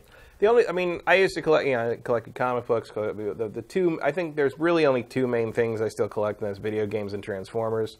The Transformers collection is a far more emotionally driven thing because I just, I always like them. It takes you back to your childhood. Yeah, and also it's both that and also just the fact that I think it's really cool that you have this thing that can turn into another thing. Oh yeah, for sure. There's kind of a puzzle box element to it, especially the high-end stuff. Yep. The Transformers thing is probably the thing that's more out of control than the video, because a video game is this big. Right. Transformers can be big. Each so box, I've got somewhere in the 1,200 range. You have 1,200 Transformers? Yeah. Wow. How do you scale with some of the best collectors out there? Not remotely. You're not even in the... No. Really? I'd be surprised if I'm even like the top 20%. Wow. For sure. Like there's a lot of Transformers out there. Wow. And there's you people, go to there's people Japan with and you really realize there's people with collections that are curated. I don't have any of the big, crazy, expensive stuff. All my G1 stuff, for the most part, is stuff from when I was a kid. So some of it's beat up. Most of it's really actually really good shape because I took care of my toys when I was a kid. But you don't have a box and but they're not. all Yeah, that there's stuff. no boxes and stuff like that. It's not. Yeah, I don't have like the crazy rare stuff like Overlord or Star Saber from like the stuff that never came over here, which are a good condition Overlord in box is going to run you $1,000. Yeah. All by itself. But it's I like the characters. I like I'm focusing on like the masterpiece stuff, and that's I want like nice display. Like I want to have a nice room where we have just display kind of museum display shelves of all these guys, and they're all up, and that'd be like one of the things I really want in a hypothetical house. And I'll probably never own. And so so that's something and I rarely get rid of Transformers. Like although I think I might. Every once in a while, I'll think about getting rid. I just bought one of the ones from the new movie because it's a little thing. It turns into a dragon. It's got a skull for a head. It's got like knight armor. I'm like, oh, that's really cool. I got it out. It's all floppy. The dragon mode is like the legs stick up and that's your head and your tail. And I'm like, you know what? Like I paid $15 for this. And I'm considering just throwing it in the trash. So I don't know. I feel like I'm like maybe I'll just go down to Goodwill and I'm like here. Just give it to a child, or just find a family member who has kids and give them to them. Sometimes I'll do that with that, and with those, and with books that I don't want anymore. I'll just leave them on the table down in the lobby of my apartment building, and they'll be gone within a day. It's a good way to keep things. I just feel like collecting in general is just going to slowly decline into nothing. I think the first thing that video gaming, I think that's absolutely in movies, true. I think too. Oh, movies! I mean, I used to buy tons and tons of DVDs. You got the whole Criterion collection. Yeah. You ordered it. I remember they brought it into G4 on pallets. Yep. You had something shipped to your work that came on pallets, and they had to have a forklift get it off the truck, dude. Mm-hmm. I'll never forget that. I remember opening that box and just seeing so many DVDs. The whole thing at the time, which was like 300. Yeah. And I have not bought a movie in like 10 years. I buy Blu-rays of stuff that I really like. When I got my 3D TV, I got a couple of the IMAX 3D things just because I wanted to see what my TV could do, but that was the last movie I ever bought. I still buy Blu-ray. I buy Blu-rays of the Marvel Cinematic Universe stuff that I like. I buy the Star Wars stuff. I bought Fences on Blu-ray because I love August Wilson. If there's something that I really, really like and I really know that I'm going to want to watch it multiple times, and I'm going to want to watch it in the highest quality available, which is because Blu-ray is still better than streaming. Yeah, for sure. It really comes down to it. I'll do that. But I mean, I'm down to like 5 to 10 Blu-ray purchases a year. Yeah. Because almost, anything I just want to watch to see it is going to be, streaming is more than enough. I mean, they all come to like HBO like day and date when that Blu-ray comes out. And it's like, what handful of movies am I ever going to want to see? So like in terms of what I've kept up in Blu-ray, it's basically Marvel stuff, like the all-time greats that I love, Alien and Aliens, Terminator, Star Wars, Indiana Jones, that kind of thing. Studio Ghibli, I have a full set of that, and I have a full set of Pixar. Yeah. When I got to the point where I got to the point where I had bought the original Star Wars trilogy for like the 4th time, I think that may have been where the bow broke. I was just like, that's it, I'm done. Keeps on going, and they keep changing shit. Yeah. And like it's like, how did you get that color wrong? It's like you still get weird little glitches show up, and it's like, who is working on this movie that doesn't know Luke Saber is not green in the Millennium Falcon in the first film? Like, it's like, I don't know what's going on with some of that shit. But I do feel like collecting culture, if that is such a thing, I feel like it's dwindling, and I feel like in 10 or 15 years it's going to be almost non-existent for most people. Mm-hmm. Look, my wife collects candles. My mom collects candles. It's like, Mom collects candles and purses. Some people collect stuff for different reasons. Like, I still don't know why my wife collects candles. I probably never will understand it. But, like, whatever. Like real candles? Yes, like candles that you can light and burn. Not like electric ones? Yep. And, like, when we go on trips or we go overseas, she buys a candle from everywhere we go. And now she just has closets and drawers just full of candles. So is she doing that? Is she collecting that in the way that Kuchera is talking about? Like you get something that like is attached to these experiences you have to kind of and you can look at it and you sort of relive that. I got that in France. I got that in Amsterdam. Like, I think that's a much more normal way of collecting things than how I do it. The other thing the other thing that we do collect together is we collect Christmas ornaments. So if we go on a trip, we'll get a Christmas ornament from wherever we go. And then the one time a year we put on the tree, we talk about, remember our trip to blah, blah, blah. We put it on the tree, put it away when it's all over, and then we don't talk about it again until the next year whenever we get them out. But collecting is a strange thing, don't you think? I mean, psychologically, there's just this weird angle to it. And I think it's different for everybody. Everyone has their own reasons for collecting something. Well, it also becomes a habit that I think it can take a long time to realize that you're not enjoying it anymore. No, yeah. It'll weigh you down ultimately, too. Like, if you don't own a home and you have an attic and you're moving around, and, like, that's what happens. It's like every time you have to move the stuff, that's when you have the reckoning. That's when you say, oh, wow. Like, I'm thinking about, like, we're going to think about moving away from our apartment right now, but every time I see my records, I'm like, oh, man, I never want to remove those again. Like, I just don't. Like, and so it wears on you over time. At least with games, they don't take up as much space as my records. So I think it's an interesting part of our society, at least American society in particular. Like, for whatever reason, we like to have things. Whether we use those things or not, whether we ever even look at those things. Because the other part about a collection is... American culture is very much about acquisition. It is, yeah. So. And what I've got, yeah. And the ironic part about it is, after a while, your brain just shuts the stuff out. You know it's there, so you don't even look at it anymore. It's so bizarre. It's like this part of wherever you live that just is like a black hole.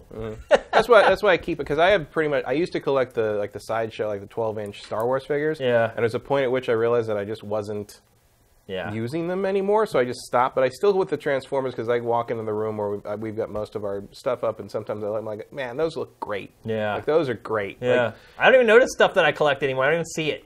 Like, my shelves of games... The games I do that. Well, the games, like, I'm out of shelf space, so like a lot of the PS4 games just sort of stack next to the entertainment center. Yeah, mine are like that too. Yeah. And every once in a while, I go look for something like, oh, where is it? Oh, it's at the bottom of the stack. Oh my God, this is crushed beyond all recognition. Yeah. Those games are heavy once they hit like the 20-30 range. For sure. So yeah, I mean, like, I support anybody who wants to get out of the collecting game.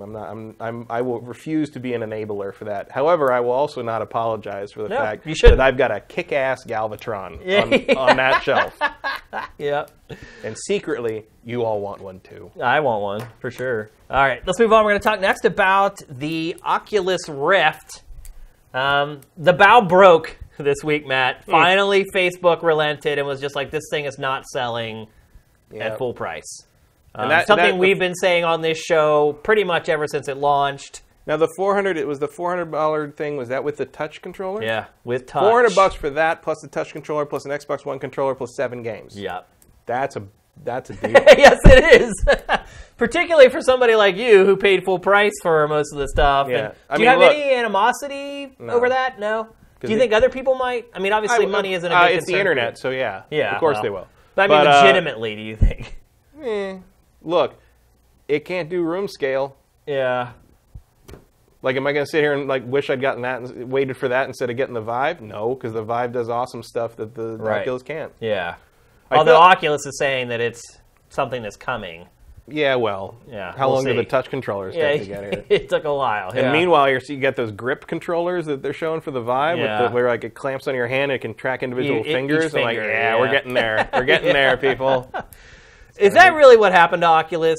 Is that the price difference, the slightly lower price, was not enough to rationalize the lack of features that it had compared to Vive? I think, well, at least for me, I think. It was like the middle ground that nobody wanted. Like, if you're willing to spend that much money, you're probably going to get the one that does everything. Yeah, it does cool shit, you know? Yeah. Especially when you consider the price of the touch controller, it's the same price as the Vive. Yeah. So why would you spend the same money to get less? And you're talking about Facebook, especially a company that's not hurting for money. Right. Well, especially once once Revive was there and then pulled, and then they said, okay, fine, you can do it. So then, like, the only thing Oculus had going for it was the fact that it had some exclusive stuff. And once you could play Oculus stuff on the Vive unfettered, what was the point of having an Oculus? Frankly, yeah. I will say this: I think the Oculus is a little more comfortable. to wear than the Vive. Yeah, I think most people would agree with that. And the touch, I love the Vive, controller things, but the touch controllers are kind of a work of elegance in how they fit over your hands. Yep. I mean, there's some aesthetic qualities of the Oculus Rift that are superior to the Vive, I would say. But in the end, the Vive feels a little more like a prototype. Yeah, the Vive's a little utilitarian. Yeah. The Vive feels like something. The Vive feels like something you kludge together in a kind of a steampunk industrial world. Yeah, for sure. Versus like, oh, it hurts my. Oh, does it hurt your eyes? Yeah. Is it a little hard on your cheekbone ridge? Is it too, we're here to visit worlds. Damn it! It's like it feels like something you would have strapped on Bruce Willis in 12 Monkeys. But it gets the job done. Right. The foam smells terrible if you sweat into it. It's like there's a lot of issues. That's why I said when I got it, I'm like, I wouldn't say spend $700 on this thing. Right. But it's fun. It's still the superior tech. Yeah, for sure. But again, it's about to get outmoded by whatever they introduce next. Right. I tell you, the instant they introduce one of them with no wires, the wires don't really get in my way. But they don't get in my way when I'm playing, but they sure get in my way when I'm trying to put it on the desk. Yeah. Like there's wires everywhere on the side of my Well, that's another thing desk. that was announced. Well, not announced, actually. It kind of leaked yesterday, is that Oculus is working on a $200 wireless standalone HMD that's going to work with mobile. So basically, it's going to be a beefed up version of Gear VR. Yeah.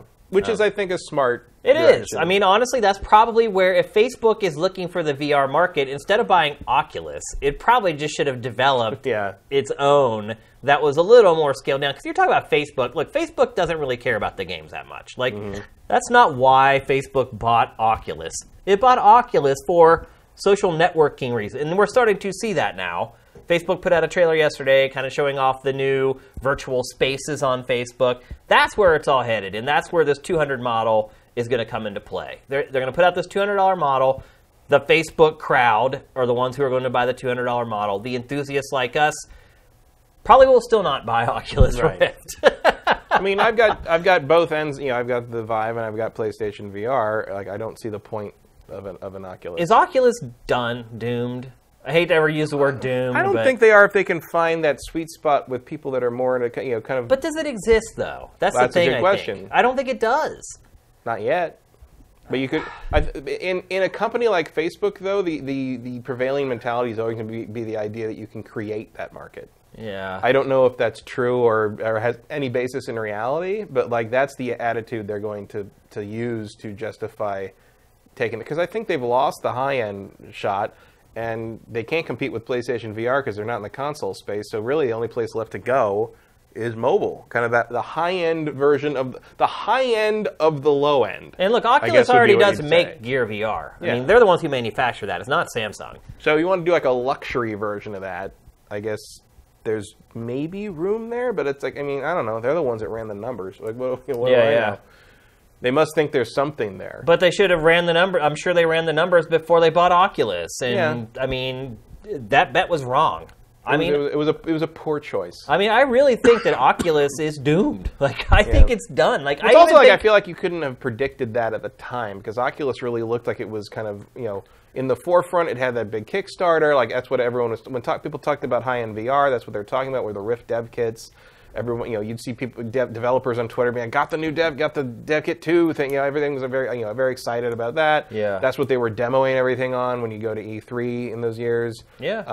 So I can see, there was no reason to think that Oculus would be, the brand, the brand trailer. Trailblazer, yeah. I think the problem for Oculus But any is Sega fan can tell you just getting there first doesn't mean you're going to be successful. Yeah, and I think the problem for Oculus is, look, right now, it's better technology and priced the same as PlayStation VR, but you're never going to get away from the fact that you have to have a fairly robust PC to play it.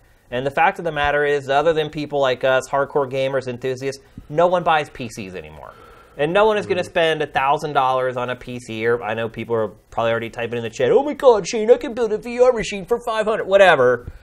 No one's going to invest that money on something just to play VR. They're going to look at it like, well, I could just buy a PlayStation 4 and play a bunch of other stuff that isn't VR that's great and play VR with that, and this is good enough for me. I just feel like Oculus, even with this amazing price cut, I mean, $400 for Oculus 7 games Xbox controller, that's $60, $70 right there. Yep. And the touch, I mean, that's a great deal. And I don't think it's going to make any freaking difference. At like initial release costs, that's like $1,000. I think their first week of this deal, they sell 15,000, 20,000 of them.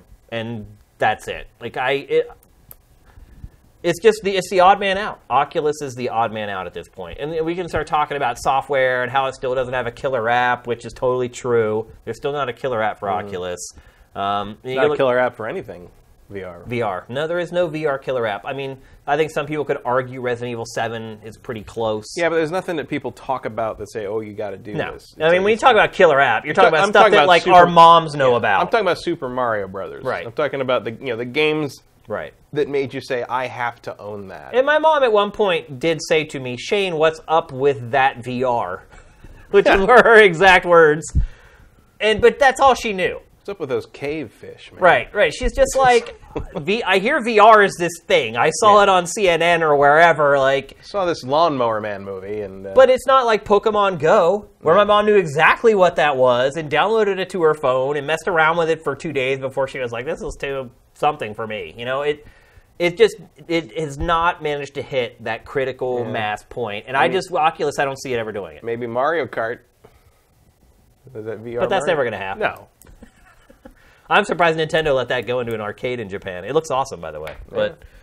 But yeah, I mean, I just think that this is Facebook admitting defeat with Oculus Rift. I think it's just at this point, it's kind of like me with the T-shirts. Like it's like sell what you can, keep the brand alive. Like just get it out of here. Yeah, it's like at a certain point with the T-shirts, I'm like, really? Like I don't care if I make any money off of these things. I've got boxes and boxes of them sitting in my back room that I just want to get rid of.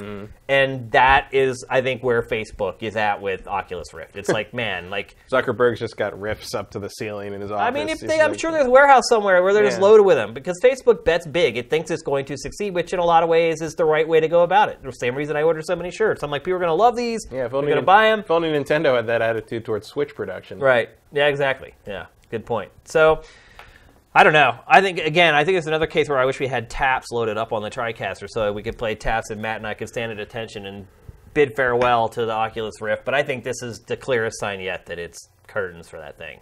I know one thing. If I were working at Oculus Studios making exclusive games for Oculus, I would probably start calling Valve.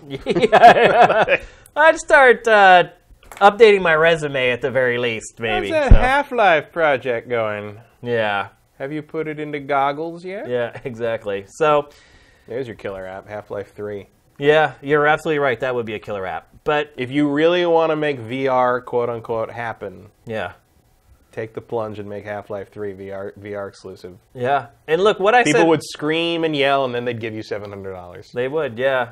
And what I said earlier that they're going to sell 15,000, 20,000 of these things in the next couple weeks. I'm talking about the sifters, by the way. The people on Sifted, the really dedicated, the hardcore game. There are people that are going to buy it. So, I'm sure there'll be people in comments being like, well, I'm buying it now. If I didn't have any VR stuff, I would probably buy that. Yeah. I mean, it's the best price you're going to find for any of this stuff. And that's where it's going to come from. It's going to come from the core gamers. But Oculus needs to go way beyond like the corest of the core gamers to make this a success after all the money it's spent on it. So Facebook is not about niche. Nope, it is not. Facebook is that is not its business. Dominance. That's right. Yep. So we shall see. Let's talk next about Castlevania on Netflix. So, Matt, you and I know, everyone watching knows, everyone who's going to watch this archive knows, that there have really never been a great movie or TV show based around video games. No. I'm trying to think. Passable at times. Passable? I'll give you that. Great. I'll give you that. Great, no. Is this the Castlevania anime on Netflix, the first? No. Yeah, you're right. It's not. Why build me up just to tear me down? It's not terrible. No. But it's not great. It's far from terrible. I mean, it's way better than terrible, I guess is what I should say. But it's not fantastic, and look, like, people who know me know my Netflix show rant by heart at this point, but it's like, I don't know what happens with the original produced Netflix shows where, like, is there a mandate that you have to pace these things like complete dog shit? Like, Why in every Netflix show I've ever seen is the middle part of the episodes, whether they're 4 episodes long like this one, or 13 like the Marvel ones, or 22, there's this middle section of every single Netflix season where nothing fucking happens. No, you're absolutely right. And it's like, did you not know how long your show was? Is there a mandate from Netflix that everybody has to talk about what they're going to do before they do it? Like, it's just... I'll say one thing. And this show ends, by the way, at the end of what should have been the end of Act 1 yeah, of you're the story. absolutely right, yeah. I think what it is that Netflix... And I can't really begrudge them for this. I think Netflix is just playing to its audience. And the binge watchers, basically. Yeah. Most people, and I did this If I keep watching, maybe something will happen. Right, and I did this with Castlevania. I watched the whole thing in one sitting. And look, with it's this... it's like 93 minutes or something. Right. I mean, it's not... And that's my biggest complaint about it. Like, you don't release a season when you have a movie. It's like, just put out a movie. Like, why do I have to sit there and watch... it was always planned as a movie. Yeah, it's like, why do I have to sit and watch the close and the open every frickin' time? Just make one frickin' file, because that's all it was. It was just one movie. And I think Netflix just programs to its audience, which makes sense, really. Maybe. There are considerations later for syndication. Maybe Netflix stuff ends up on other service. I don't know. Yeah, I just don't get... I mean, it's like... I'm more of a story structure guy and stuff, and I don't understand. This is the same thing that happened with, and it happens to various degrees here and there. But like even a show that's like universally praised, like Stranger Things, I think had a problem where like right in the middle there, like episodes 6 and 7. What was it? 8 episodes? It's like episodes 5 and 6 or 7 there somewhere. The sheriff sneaks into the secret lab, and the one kid doubts 11's trustworthiness. Right. So that in the final episode, the sheriff can sneak back into the lab, and the kid can doubt the trustworthiness and be right. It's like they just repeat the same thing. And in this one, the Dracula rips stuff up in the first episode, which is pretty cool. First episode is really good. Yeah, first episode was like, wow, okay. Like, when it first started, I was like, oh my God. Like, are we going to do this? This is going to be like the best thing ever. And then we spend 2 episodes with Trevor Belmont being a drunken Shinji from Get in the fucking mech Shinji. It gets so bad. And he just won't fight. He won't do the thing. And it's like... He's like letting people beat him up. And of course, by the end of the 4th episode, he's decided, okay, yeah, I do care and I want to do that. Because everybody... But it's like... But then he says he basically cared all along. He cared all along. But it's basically like... So your wait... It's this constant... This happens in a lot of these Netflix shows and in general shows now because pacing is a lost art where basically you're waiting for the character to make the obvious choice or do the obvious thing they're going to do. Right. But at the end, somehow it still feels like it was rushed. Yeah. Like Trevor's going to like embrace his heritage and do what the Belmont clan does. But he already had. But it also still feels like he never really made that choice. It feels like it just sort of happened. There's no explanation whatsoever for why he acts the way he does. And look, none. How in the world do you make a Castlevania show and I never see a Belmont fight Dracula? I know. Well, look, I don't want to just completely dump on it because ultimately I did enjoy it. Like, I mean, the heart's in the right place. It is. The first episode, not necessarily in the chest cavity. It's a very violent show. The first episode is incredible. First episode is great. I really loved it, and there are moments where I'm just like, oh my God, they freaking pegged it. Just like the depiction of Dracula, how he just turns into like this demon, and there's little with things this face of fire, and like there are just some scenes where I'm like, oh my God, my fanboy, I'm going to explode. And there's a lot of good like references. Even when he teleports out as the pillar of fire, like in all the boss battles. Yep. There's clearly. Warren Ellis knows this property. Been trying to get this made for something like 13 years. Yeah, like this. So he's doing it right in general. I think. Was this made in Japan? It was animated in Japan. That's a mistake. Here. I don't know about that. I think it has like the anime stuff in it, like the weird, awkward pauses and like the lines that just seem like they were translated wrong. Well, there was no translation. Right, that's what I'm saying. I can't understand why. Because it's the sound editing. There's a lot of weird sound editing and pacing choices that are happening, which may be a kind of a communication problem between the production company and the animation company. You don't know. Maybe sometimes there's a language barrier. The main thing is that like the budget's not high enough on this because the action's pretty cool. They've got a lot of cool special effects moments like the Dracula stuff and the sword fights and that kind of thing. but just like the animating of a character walking across a room. It's like you just just took the still and just like. Yeah. And it's like, look, when it comes to this kind of thing, like, and you know, I don't know, if, maybe it's not a fair comparison. I don't know, but when I think about this, I think about the old '90s like OVAs from anime, you know, and I'm thinking about stuff like Macross Plus, Vampire Hunter D, Ninja Scroll, and all that stuff from 25, almost 30 years ago looks a hell of a lot better than this. It does. Yeah. And so I know technology has, you know, some of that's, I mean, obviously all that's like very hand-drawn paints. You know, a lot of this is hand-drawn too, but it's not hand-drawn on the same level as that stuff. And I don't know what the budgets for that are in compared to this, but obviously not enough. Some of the sound design's really good too. Yeah, there's less sound design. So I like the music. It freaked my wife out. She had to leave the room while I was watching. It was shockingly boldly anti-religion in a lot of places. Like the church does not come off well in this one. Which I guess is kind of a given when you're talking about it's Dracula. Yeah.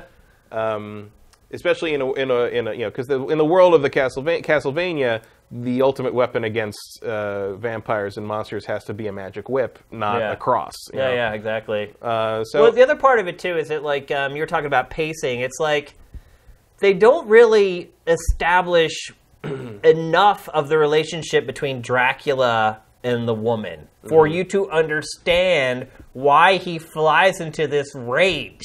It's like, he meets her, he's like, oh, you're kind of a cool human being. And then, like, they flash forward, like, 40 years, and, like, all of a sudden he wants to end the world. It's like, there just wasn't enough. They're assuming you know a lot of Castlevania backstory in that first episode. Yeah, which most people watching it probably do, to be fair.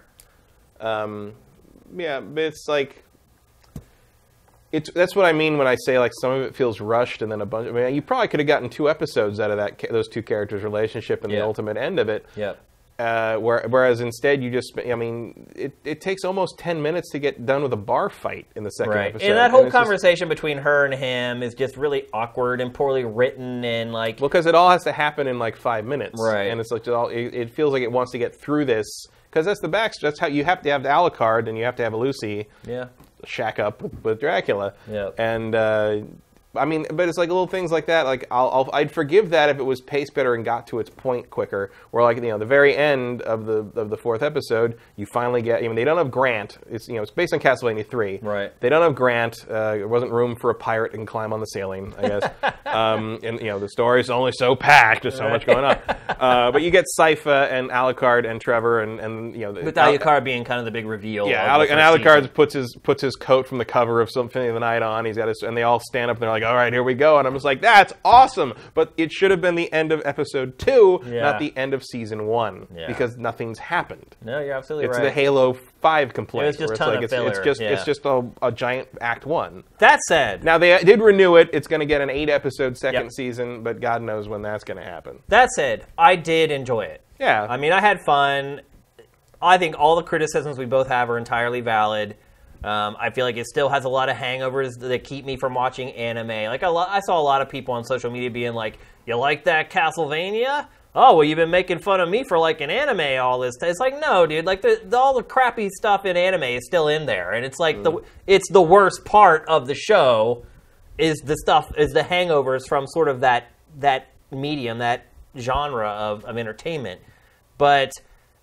You know, just that first episode was good enough for me to come for season 2, man. Like, that was just fanboy splooge, that first episode. At least in my opinion, it was. Like, it hit me in all the right places. Like, I was all in. I was like, oh my God. Like, I was just going to sit down. I'm like, I'll watch the first episode, go do something.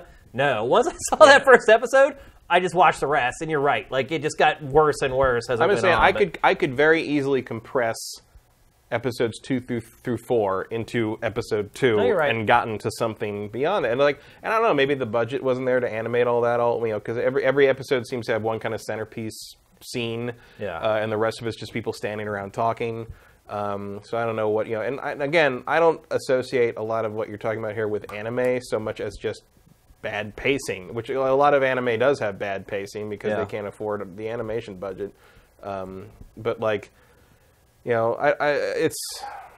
it was disappointing in terms of how close it got to something great, I guess. Yeah. And like, if you just turn the dials a few places here, you would have had something amazing. Yeah. But instead, it falls victim to a lot of the same problems other Netflix shows and other shows that have pacing problems have, and it also falls victim to a few adaptation decay issues, where like you're kind of like, well, the relationship between Dracula and Lisa gets kind of rushed through the door, and so you don't really understand. I mean, I get why he's upset, and like all you really need Dracula to be is angry, so fine. But, well, there's anger, and then there's wanting to end all of humanity. Yeah, I mean, he is a vampire. But he killed her when he has nothing to eat. True. But then he just goes to sleep for a while. Right. Forever. Yeah. He just moved to another country. Well, he's just destroying this one country. Yeah. You can always just go next door. I don't know. And apparently people show up all the time asking about science. So, like, what... Because why wouldn't you walk up to the castle with all the skeletons on stakes and be like, hey, do you know about science? Like, that's, clearly they know, I don't know, physics. Yeah. Some of the stuff they showed of Dracula, it seemed like it was on a much grander scale than this little hamlet. It's like he's up in the sky, like the size of the sun, like as this like spirit or whatever. Yeah, well, it's kind of implied to be a whole country. Right. Like, was it by the time we're watching the events of 2 through 4, it's basically. I think it's the last city left. Kind of like he's been rampaging across the country for a while. He saved the best for last. Style. Yeah. He waited to take out the city with the most dangerous people last. Yeah. Something most people would do they first. All ended up. Yeah. So I'm excited for season 2, despite some of the disappointments. I ultimately did enjoy it and had a good time watching it. The success of it, I think, will hopefully lead to more money for them. And, I mean, I really like Warren Ellis's writing. For the most part. No, I thought the writing was good. He knows how to pace something, so I don't know what happened here. That's why I keep going back to, did they have the budget to do what they wanted to do? Yeah. He's had the plan for, I think he had the plan for 3 90-minute movies, and so that would cover, the Expanse Season 2 out to 8 episodes is going to cover his whole spectrum, so that hopefully that will give us a complete story. Yeah. And then he wants to move on to, like, Simon and, the future timeline, so we'll see. Yeah. I mean, ultimately, I think it had the respect, the reverence, and the knowledge of the franchise. Yeah, it was clearly Which made, are 3 things that a lot of shoulder content around games does not get right. Well, I mean, it's like it's just like movie studios and stuff. Especially Warner Brothers have that same problem. Have always had the same problem with comic books, where like you take that source material and you're just sort of like, all right, let's take this idea and make it good enough for movies. Am I right, guys? Yeah, and it's just like, they're not doing that with Castlevania. They're like, this Warren Ellis saying, like, this is awesome. This is a cool version of the Dracula mythos, and we can make a story out of that doesn't need to be a video game. Right. But he acknowledges that the video games, for the most part, got it right. And they're just going to try to adapt that as best they can directly, horizontally over. And I appreciate that because so few video game adaptations do that, and B, so few video games warrant that kind of adaptation. Right. You know, I mean, like this is one that does, though. You can't. Yeah. I mean, look, you had to add some stuff to make a cartoon out of Pac-Man. Yeah. Let's be honest. You can't make a story out of that. Yeah. But like this one, it's just nice to see somebody, at the very least, even if they didn't get it all right, even if they didn't, quite nail it all the time, there's a respect to the source material there that you don't really get from a lot of video game adaptations, so thumbs up. Yep, absolutely. All right, let's move on to our last topic of episode 94. We're going to talk about what I talked about in the open, which is our annual conversation about video game reviews and critics.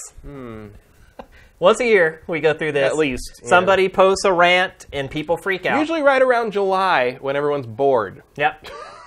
That's a good point. That? And here we are again.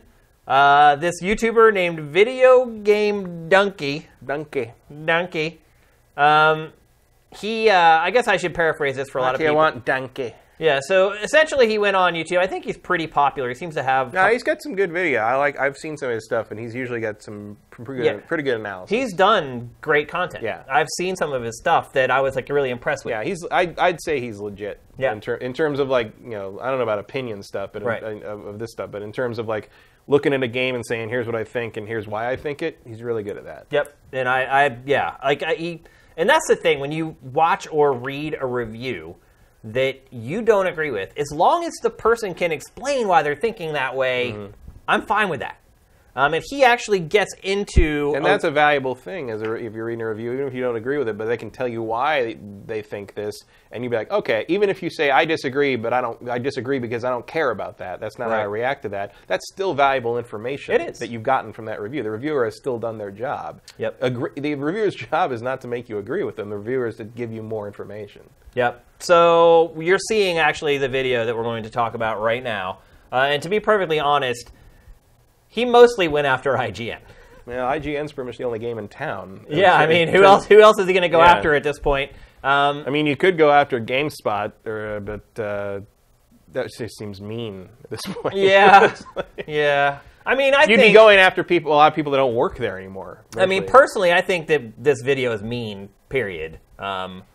You haven't got to watch it yet, right? I haven't seen much of it. And I was aware of this happening, but I never had a chance to sit down and watch any of it. Well, you can see what's happening right here is basically what he's doing is he's going into IGN's reviews. He's plucking out all the negative things that they say about a game and then showing their score at the end, which I think is completely disingenuous and mean-spirited, which happens a lot when someone's trying to make a point in a video, is that they obviously, he did not provide an analysis of those reviews showing how many positive things that they said about that game in that review. He just plucked out the negative things they said about any game that gets it. It's like, essentially the way he has set this up is, if you give a game a high score, you can't hate anything about it. Because what he did with the editing of this is he would have like them saying 3 things negative about a game, and then show the 8.8 or whatever score that they gave it. I can think of 3 negative things to say about almost anything. I would give an 8.8. Exactly. And that's why I think that this is a little bit disingenuous, what he's done. And so one of his big arguments in this piece is that essentially a lot of it is complaining about the 7 to 10 scale. And how the scale isn't filled out, and how every game is good. And his other contention was, how do you know the people that are reviewing these games? And he was saying how the Imagine Babies and God Hand comparison. I was waiting for that one. Yeah. Well, of course it was going to be in there. And one of his big complaints is that IGN has all these different people, all these freelancers reviewing games for them. So many people that you cannot figure out what each person likes. And therefore, you should like him and other content of his ilk because you know exactly what he thinks about everything. Then he made some point about how he hates turn-based combat, and people know that about him, and therefore... I don't know. I think he said he didn't even review turn-based games, or he did once, and therefore you should discount his opinion. Like, it doesn't make a ton of sense, to be perfectly honest with you. And like what happens with a lot of videos like this, there's a lot of selective sort of quote usage and selective pools of footage, and ultimately he just tries to crap all over IGN because IGN has so many people that are reviewing games for it, and they contradict each other. So... He would point out how IGN would review a game and give it a good score, and then he would start using clips from their video cast where somebody from IGN said they didn't like it. Mm-hmm. Essentially saying what you need to have is a unified voice at a massive publication. And this is something that I did, by the way. We did it at X-Play, even, when I ran editorial there. We worked with freelancers. In fact, freelancers did most of the reviews at X-Play. Mm-hmm. Freelancers did probably half of the reviews at GT, and the staff did the other half. I'm guessing it was about 50-50. But one thing I would always do at either place is if a freelancer wrote a review, and it would come in, and I would look at it, and it would fall out of line with another opinion that we provided on something, I would have a conversation with the freelancer. So I would say, look, you gave this game, let's just say you gave this game a 9 in graphics. But looking at this game, it looks, to me, worse than this other game we gave a higher score for graphics to. Can you explain why you think the graphics are better? Because and you always have to respect the freelancer because I hadn't played the game completely. Mm-hmm. I may have played parts of it, but maybe there's a part of the game where things just go haywire and it just looks amazing. So... we worked on that. It was a conscious decision for us to try to keep things consistent because we inevitably knew, like, oh my God, you gave the gameplay for this 6, and then you gave this other game an 8, and you know what's going to happen. So we did our best to try to create one overarching sort of editorial voice. At Game Trailers, much like at XPlay, we didn't even list who reviewed the games for us because we were so concerned with having that one unified voice coming out of Game Trailers, so that when you knew Game Trailers as a publication, and not necessarily knew, well, this is reviewed by Bloodworth, or this is reviewed by Shane. And you get a little bit of that if you watch Invisible Walls. And that was kind of for the people who really cared about us and wanted to know more about our opinions on something. And that was a minuscule fraction of the people that went to Game Trailers. Like, our reviews would do, in our heyday, 3 or 4 million views in a week. But we go on Invisible Walls, and the person who actually played the game and reviewed the game would come on and talk about their experience playing it, and 100,000 people would watch that. Mm-hmm. So it was more important for us to make sure that for the vast majority of users on Game Trailers, they were getting a consistent, not just tone, but a consistent take. Because it is important, and this is one thing I agree with him about, is there are certain expectations you need to understand. You need to understand how the scale works. You need to understand how each part of that scale is handled and approached. And you need to understand at least the perspective of the outlet and what they look for in games. So that way you can look at a review and say, hey, these guys don't care that much about story in games. So I'm going to take their reviews, I'm going to take that into consideration when I look at their scores, so to speak. And it gets a little more nebulous because we always had categories at GT, and we have categories on Sifted. It's a little easier when you have that because you can say, well, I don't care about story. They gave the story this score, and they really docked it, so I can bump up the final score a little bit for me.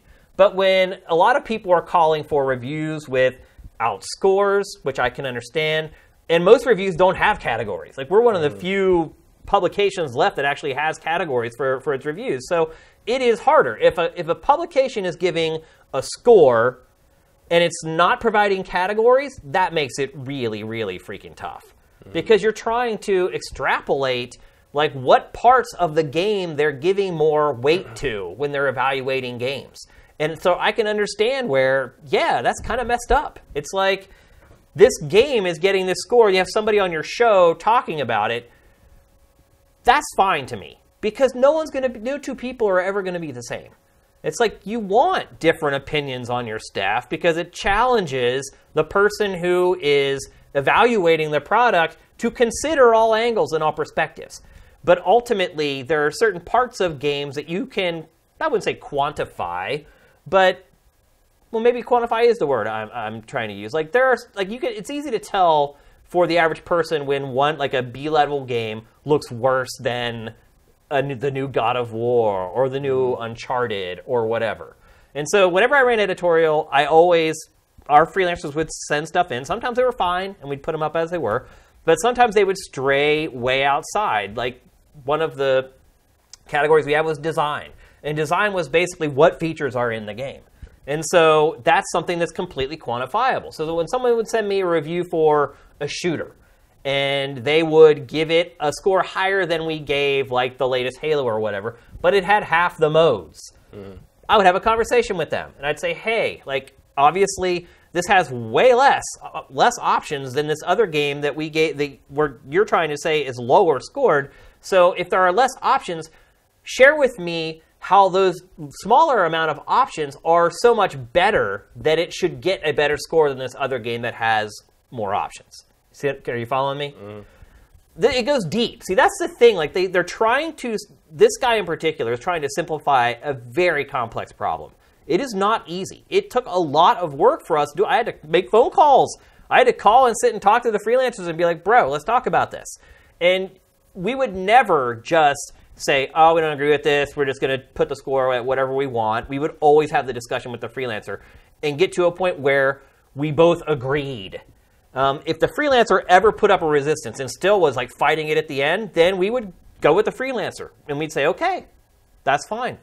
We would know we were going to get heat for it probably, but you can't force someone to change their opinion on something. You just can't. So, but 99 out of 100 times, after you have this conversation with the freelancer, they're like, oh, I get it. Like, I obviously didn't even know what you had scored that other game. Like, because they're working for like 5-6 different publications. They don't know every review that GT had ever published. A lot of it was just education. Us just saying, hey, we gave this other game that obviously has more and better of that this score. And so where do you think it relates to that? And they'd be like, oh, you're totally right. Like, I didn't realize you had given this other game, like, a lower score than that. So, yeah, in relation to that, I would give this a 5 in that category or whatever.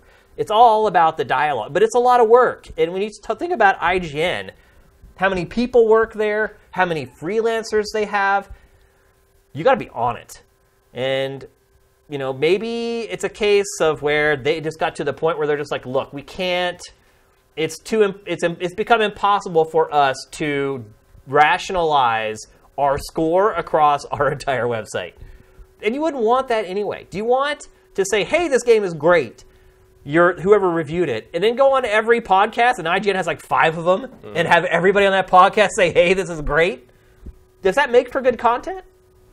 Well, people sure do spend a lot of time agreeing with each other on these podcasts. A lot of times they do. And look, there's some things that people are just going to agree on. There's things that you and I are always going to agree on, period. There's some things that we're always going to butt heads on. But I think expecting a publication to have consistency the size of IGN, coming from someone who's never, ever worked at a real outlet and does not understand how these places work and the time constraints that they have. These aren't people that get to just sit around and make a YouTube video whenever they got the time to do it.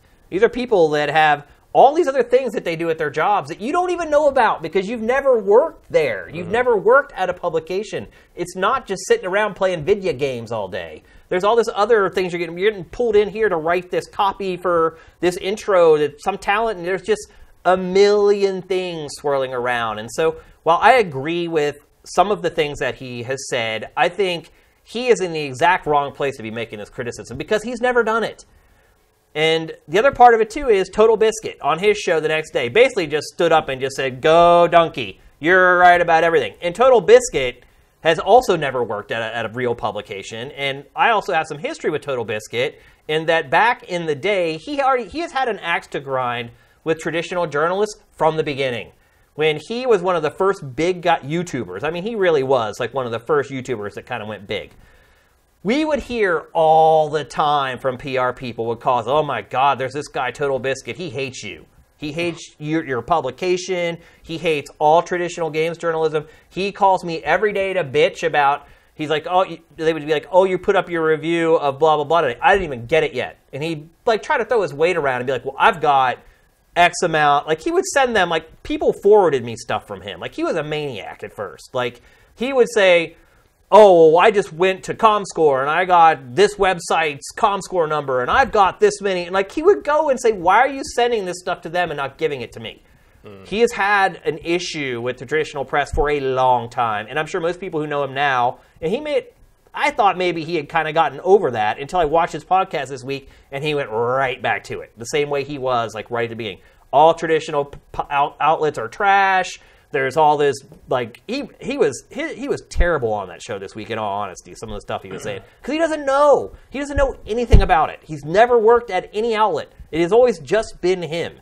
And he has always thought that whatever he was doing was the right way to do things. Whether it is or not, that's an opinion. Everyone has their own take on that. But he speaks from a place of knowledge where he has none, I guess is what I'm trying to get at. And Donkey does the same thing in his video. It's very easy to sit back and say, well, I'm just one guy, and I do whatever I want, and I do what I want whenever I want. That's not how it works at, like, video game publications. I guess I just don't understand what the objective is here. For who? Like Donkey or Total Biscuit. Like, what do they think's going to happen out of this? I think what we're doing right now, talking about it, and talking about them.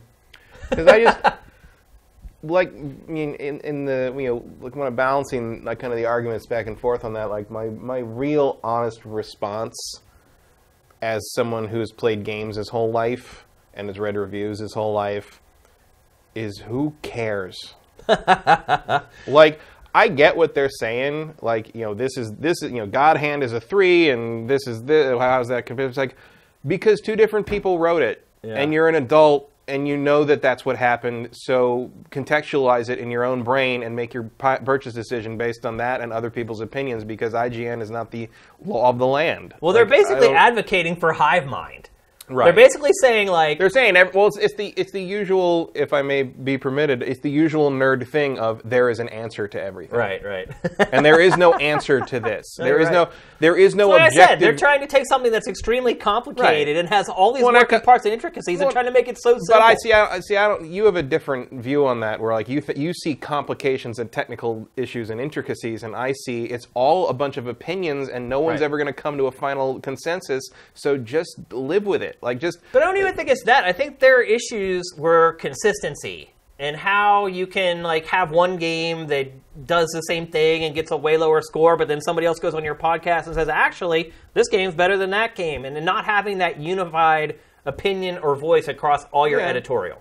I mean, that's the price you pay for our kind of splintered podcast-driven media now. I mean, back at G4, we would everything would be kind of unified. Like we would, and we had the podcast feedback where sometimes we disagree with the kind of what would go out, and there was always some conflict on that because if let's say Adam or Morgan read a review, people would assume that was their opinion, but it wasn't always their opinion. Like Morgan doesn't like Super Mario Galaxy, and she said so on the podcast, and everybody freaked out that like we gave it a 5, and she's like, but she didn't like it, and it's like because we're making these. That was a problem we always had on that show, though, is that people thought that Adam and Morgan reviewed the games, when I think Morgan reviewed one game the whole time I was ever there, and Adam reviewed like 5. Adam reviewed a lot. No. He did. No, he didn't. Maybe after I left, he did. Well, once he became literally more the when I worked guy. there, he reviewed 3D platformers, and that was it. He reviewed like the Spyro games. Spyro games, all the Insomniac stuff. All the Insomniac stuff. And that was it. And Sucker Punch. Yeah. And he literally, I mean, I'm being honest, he stuff. reviewed like 5 games the whole time I was there. He did more once you left, and he kind of. Well, he got more into editorial. More into editorial stuff after that. Yeah, he kind of stepped into the void a little bit. Morgan did some things. Morgan did some of the Assassin's Creed games. Every once in a while, but it was. But regardless, it was always a misconception with that show. But it was always this was a Adam team. and Morgan's opinion, and it wasn't. It was like the freelancer reviewed it, or you and I reviewed it, and then we bring it in and we talk about it. And anybody who played it would come in and we have a discussion about it. And look, it was a 5-point scale. So it was very rare that a freelancer came in with a review and anyone was like, oh my God, he's insane. Like, in the worst case scenario, like it would end up getting moved like 1 star in one direction or another. And and there wasn't a lot of concern over, was this compared to this or that compared to that? Beyond, is this better than the last game in the series, and do we give it a higher or lower mark in that regard? Well, the 5-point scale is so freaking easy to score on. Yeah. That's the point. It's it gives you an idea of what somebody thinks. But beyond that, it's like you're supposed to listen to what they say or read what they say. Yeah. And the scores was never particularly important to us on that show, especially as the years went on. And it was just like, well, they used to be huge. I mean, the score used to be huge just because of the way Adam would deliver the score every time. I mean, that was the most iconic part of the show, really, was out of 5. Certainly early on. Our first E3 banner that we had on the side of the convention center, that was the joke, basically. Also because we were one of the only ones using a 5-point scale. Yeah. Because everyone else had the 100-pointer or the 10-pointer or whatever. It was just, but it's just like that thing where it's like, I think it comes from kind of the early days of rating games as sort of a consumer reports thing versus a criticizing an artistic medium thing, and we've never thrown that off. And so you've got people sitting here thinking that there should be an objective difference between a 7 for playability and an 8 in playability, and it's like that's going to vary from person to person. Well, and he's right. And we used to talk back in the day. I think we even talked about it when we were developing X-Play. Was that kind of the ideal situation would be sort of like a show built around the old EGM concept, which is like you've got a review crew. And they're all on camera people. They're not. It's not like you've got hosts and everybody behind the scenes. You've got everybody's on camera. You do it interview style. Somebody who reviews a game comes up and has a conversation with the host, and you kind of do the reviews. Either you run the review segment and then bring the reviewer on to talk to them about it, in more in depth, or you have the whole review segment as just sort of an interview segment where they talk about the game, like kind of what we do here. Yeah. Except there's a score at the end of it. And the idea was that eventually you get to know all these people, and like if Roger is reviewing this game, you know that he loves JRPGs and he hates shooters, so like you kind of have an idea of what this it's like your friends. The idea the personality driven thing. Doug talks about that. That's what that's what I don't because that's there's what so YouTube many writers on IGN. He's like, I don't know what they like. Right. And then if you go to their profile page, it's like a broken page. But what we were talking about there was prescient in the end, because that's really what YouTube became, is a bunch of they're not all the same team, but they're all personalities that you get to know when you understand. Say Angry Joe, and he hates this thing, but that it presses a couple of his buttons that he automatically hates in general for any game. Yeah. To take that in consideration. And so I get what he's saying here. It's like you don't get to know these freelancers whose names just kind of scroll by on the byline, and you don't know what editorial's philosophy is at IGN to kind of what are they making their decisions based on, and how do they prioritize things. You just don't know. It's kind of a monolithic corporate facade, I guess. But that's why we have things other than IGN. Like I don't understand. Right. I don't understand why it's a big problem that IGN does it. Because IGN is gigantic. It's where everyone gets their reviews. I mean, that's the truth. The majority of people who go to buy video games, they watch IGN's review to decide on whether to buy a game. Everybody else who's working in the industry, people? Without a doubt. I mean, dude, their traffic is bigger than your brain can even comprehend. I mean, I can comprehend quite a bit. Yeah, I'm telling you, it's gigantic. All of us other publications, like I have no illusions that like our opinion is anywhere near as important as IGN's. It's just not. I'm sure there are some of the other bigger guys, Polygon or Kotaku, who just because of bravado, they think, ours. No, it's not. Like there is no opinion on video games more important than IGN's. That does not mean that it's more informed or it's a better opinion or a more well-researched opinion. Just literally, the most important opinion on a video game in the industry is IGN's. And it does have a responsibility. Right, but maybe you should have supported some of the other outlets back in the day so they didn't fold because you wouldn't pay for their content, and maybe you wouldn't be stuck with one giant monolith. No, you're absolutely right. As your corporate review provider. No, you're absolutely right. I mean, this is the sort of the media situation that like eating the YouTube itself, essentially. the YouTube phenomenon is created. You're right. They're the last ones standing because they're the only ones attached to a corporation can absorb the hits and traffic in the volume required to actually make some kind of revenue out of it. Well, they're the last ones standing because they have no overhead. Right. They have none. It's just them and their rent. That's it. Mm-hmm. So they don't know what it's like to have to pay all these other departments to like keep your company going, marketing and sales and PR and legal and HR. Like they avoid all of that. So it's very easy for them to sit up in an ivory tower and say, this is the way you should do things, even though they've never worked at any of these places to know how it really works. And back to your point earlier about, like, well, how do you know... I would watch more Video Game Donkey if he sounded more like that 20s reporter you just did an impression of. Yeah. But back to your point about how... 8-9 PlayStation. How do you know the difference between a 7 and an 8? And I don't think, in any category, it's not that you do know what the difference is. It's that when you start evaluating games, you create the hierarchy. And then you just rely on comparing each new game to the games that came before. And it doesn't work for every category, obviously. With story, it's like some people like a story. Some people love Metal Gear Story. Some people hate it. I fall in the hate it camp. Some people love it. But there are certain parts of games that it is very easy to kind of create that 1 through 10 hierarchy using a big collection of other games as comparison and contrast. But like I said, there are some categories that are more difficult. Story, obviously. Music, sound. I mean, there are glitches and audio issues that you can quantify. I'm still in the kind of the department of like, again, who cares? Like, you know what my hierarchy of game scores is? My damn shelf. Yeah. Like, I don't care what IGN gave something. I don't care what IGN gave this versus this and whether that matches. But I think that should be pretty much most people. Like it's what IGN thinks about anything is not nearly as important as what you think about it. Right, but a lot of people have to rely on someone else's opinion to figure out whether they want to spend the money on something or not. They don't have... I mean, it's gotten better, obviously, because now there are betas and demos before games come out. It's way better than it used to be.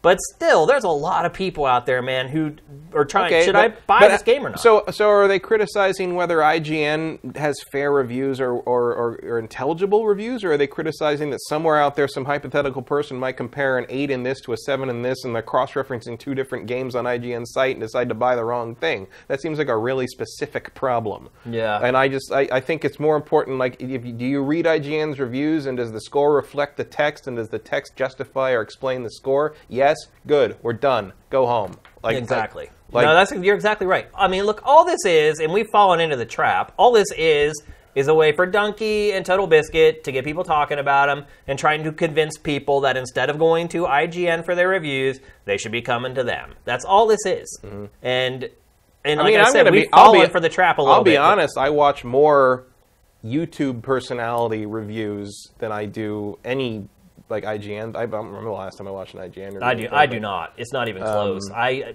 don't watch any YouTube reviews. I watch Jim Sterling. I watch Donkey when someone links him. I read Jim Sterling's reviews, but that's not YouTube. Like, I've never seen him do a video review. He does Jimpressions and Jimquisition and Those stuff. are just Let's Plays, though. Yeah, but I get his opinion out of it. Like, I don't reviews are just not. And also, I don't care. No, that's not true. I watch Easy Allies, obviously. That is one YouTube video review I watch. I just I don't know. I don't really need reviews. I know what I like. I know what's... Well, you're also pretty fortunate. You follow things really closely. You work here. You get access to games early a lot of the time. People look, I'm the one people ask about stuff, so I'm not worried about that. But that's the hard part, though. But even remembering back in the day, that there are these people who live, like in my hometown in Carlisle, Pennsylvania, who they have access to none of this. Like, they got to drive 20 minutes to get to, the nearest game store. Like, there are millions. Amazon delivers. There are millions and millions of people out there who don't have the access that we do, and they rely on, it is IGN. IGN is who they rely on for the reviews. So I can understand why they went after IGN, because IGN is kind of the linchpin in all this. But I feel like, one, there are ulterior motives involved in them going after IGN. I just also feel like the kind of the basic premise of this seems really dismissive of the intelligence level of the average person watching an IGN No, you're right. review. You're absolutely right. Yep. We're not the idea that the argument everyone just sits there slack-jawed watching their reviews. The argument only works. Don't think for themselves. Right. If you assume that everyone who isn't as hardcore into games as we are just goes to IGN and assumes that IGN is the gospel truth, and I don't think anybody does that anymore. Especially media is not exactly the most trusted thing in the world right now. In case you haven't noticed. Yeah. But those people, most people I think at least know that they can go to Metacritic. Obviously people know that they can go to Rotten Tomatoes, because Rotten Tomatoes is ruining the movie industry. It's like a lot of the... Yeah, okay. Yeah, exactly. It's just a cop-out. But I like Rotten Tomatoes because I can see all the little pull quotes and everything. So, and it's have I ever decided I don't think I've ever decided fully not to see a movie or to see a movie based on Rotten Tomatoes review aggregate scores. I definitely have many times. I've decided whether or not to do it tonight. Yeah. That's a good point. It definitely helps me prioritize things, or it helps me prepare. You know, the reviews for Valerian and the City of a Thousand Planets are coming out, which is a movie I've been looking forward to. And my bar for this was please don't suck. And it mostly doesn't. Yeah. And that's all I need. I don't need to know whether you gave it 4 or 5 stars or this out of this. I just need to know that it's all right. Go on in, and if you're interested already, you're gonna like it. And it's there's too much focus in gaming on the number and not enough on what was said. Yeah, you're right. Which is ironic to me coming from YouTube people, because YouTube people are all about what they say. I know. I never think of scores in relation to YouTube personalities. I always think of what they have to say. Yeah. And it's weird, at least in my cursory overview of this and your description of Donkey's video, it doesn't sound like that's really his point. No, is that they should be saying, because look, I can get behind a criticism that the people writing the professional game reviews maybe should have paid a little more attention in English class. Yeah. Because there's not a lot of work being put into the idea of making an argument and justifying your viewpoint and explaining to someone how you came to that viewpoint. Yeah. That is kind of a lost art right now. And it didn't used to be, because there used to be people like you and everybody you used to work with at GameSpot and back in the day, and Andy Eddy and those guys that started the magazines back then, and the old EGM crew with Shu and those guys, those guys were trained writers, and they knew how to get their point across. In EGM, they got their point across in this much space, and that's just gone now because there's no standard for that, and that bothers me way more than whether or not the scores match up. Yeah, I mean, honestly, if I had to break all this down, to me, both Donkey and Total Biscuit are, I think they're suffering from some kind of an inferiority complex where they feel like they're not getting the access or the respect that they want. And which is funny because the traditional people feel the same way, and like they think the influencers get all the access and respect now. Well, I think the traditional press are feeling like their territory is getting infringed upon. And I think and shrinking. Here's the thing. I think the YouTubers, some of them, at least these two guys, have inferiority complexes, and they feel like they're not, at least they're being portrayed as not being up to scratch because they're not getting the access to the traditional press is still.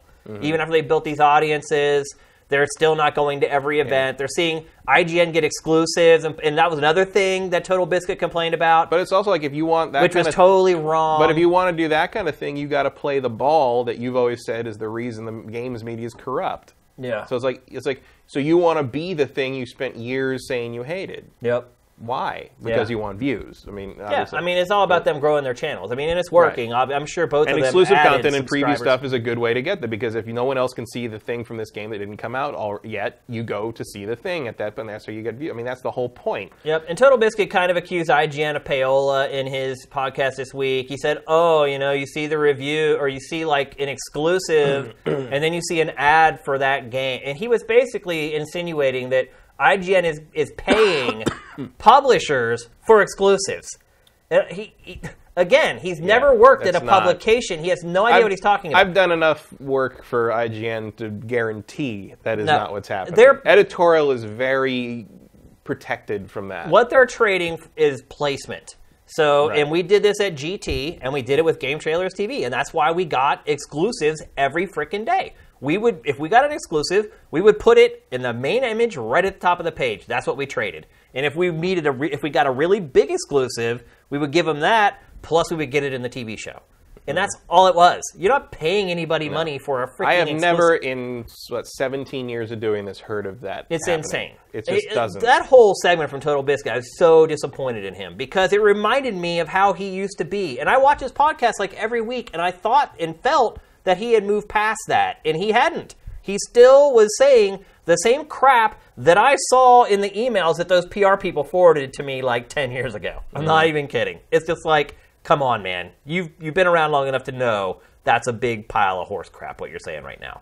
So, I don't know what the answer is. I thought the answer was our game evals, but people complain about those as well. So, I don't know that there is. They're too conditioned to think of the scale being what it is, and even I look at this stuff where it's like, oh, yeah, I really like this game, 5.7. And like, that's real low. And it's not that bad if you're using the whole scale on something, but nobody uses the whole scale. It's hard to get your mind. And also, I've always maintained, and people sometimes look at me funny when I say this, but like game scores in terms of like the percentile thing are heavily influenced by, especially from the old EGM days, heavily influenced by the fact that the main audience for games at that time were people our age and younger, and we were all in school. Yeah. So what was the metric we used all the time, to judge things? Grades. Yeah. So anything that fell below 70% was a D, was a failure. Yeah. It was the thing you didn't want. Yeah. So inevitably, the 7 to 10 scale became like the acceptable range, because when you were going through school, that's the acceptable grade you could get without getting in trouble when you got home. So, and we've never moved away from that because the media, that form of the medium, that form of criticism, has, in my opinion, never matured or at least never gone through any kind of like renaissance in that. And I think the closest we've gotten is YouTube.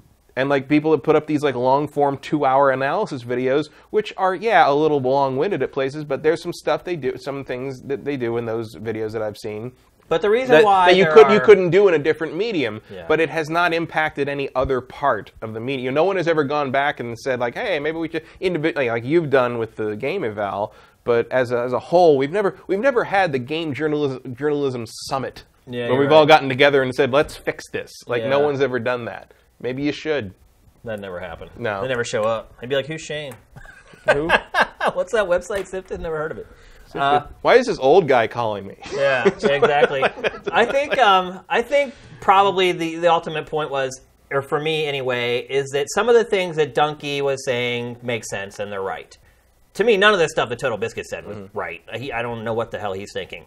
But I think both of them are coming from places where there's a conflict of interest in discussing this, one, and two, neither one of them know shit about working at a major publication. Nothing. Yeah. And they're basically taking all the troll crap that comes from the internet and trying to make it real. Right. I just feel like I didn't hear about the Total Biscuit stuff, but the Dunkey's things, like I look at that and I'm basically like the base argument. I'm just like, yeah, I mean, for the most part, you're right.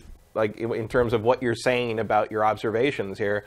But I would say my response to that is like, it doesn't really matter nearly as much as you think it does. Yep. Well, it does to him because he probably added like another 300,000 subs after. Well, yeah, but that's a whole different. Which is exactly what his intent was, and we were talking about it. And he probably just added another 20 from people watching our stream. So we're going to end it right there. 20 people, or 20,000. 20,000, yeah. Oh, we got a lot. Not of people from us alone. I'm saying we just added on to that amount of people who probably. I'm sure at least a couple people watching the stream went and Googled or went to YouTube and searched for Dunkey or whatever, and now they subscribed or whatever. So. All right. It's time for our trailer of the week, folks. I know you got some questions. If you got some questions about Splatoon that I can answer, hit me up with those. If you have any comments or questions about any of the stuff we talked about collecting games or about reviews and critics, we'll answer those as well. Our trailer of the week this week, I think, is great. I am a huge fan of the marketing that Bethesda is doing for Wolfenstein 2. You guys all saw it with the debut trailer that was kind of filmed like an 80s TV show. Well, this week, it put out a fake game show. Have you watched this yet? Is this the German or else thing? Yeah. They're really pushing the envelope with this game, man. Holy cow. This is Wolfenstein 2, The New Colossus, German or Else. German or Else is brought to you this evening by Commandant's Knackwurst. Open a can today. Welcome back to round 3. Now is where it gets really exciting on America's #1 game show. Okay, hands on your buzzers. Here we go with abstract nouns. A super soldier has great strength. Strength is stärker. Correct. Good children must learn obedience. Obedience is gehorsam. 700 points for Rupert now. Linda better get a move on. The Army's power is unstoppable. Power means Kraft. This fellow knows his German, that's for sure. And this means Übermacht for Rupert. So if he's right again, he wins. Breaking the speed limit is against the law. Speed limit is Geschwindigkeitsübertretung. Oh, shada, but that's not correct. Rupert? Speed limit is Geschwindigkeitsbegrenzung. Amazing. And that's the end of the round and the end of our game. Congratulations, Rupert. Another 1,000 marks for you. I'm sorry, Linda, but you lost. Which means you go for 4 weeks to... Remember, only 173 days left of English. Make sure you're prepared.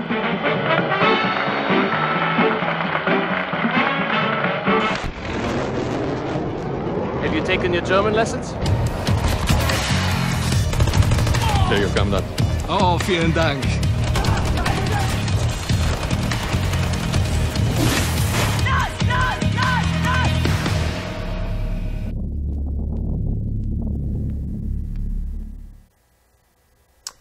So I was saying to Matt while we were watching the trailer that I think Bethesda is going to win some type of marketing award this year. And I said, guarantee it, because the marketing industry loves to give themselves awards.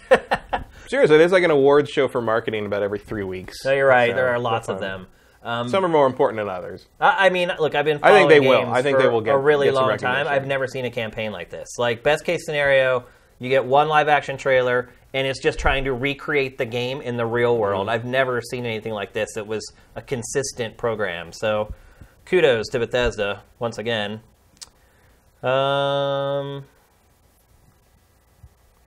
Let's see. Lots of questions already.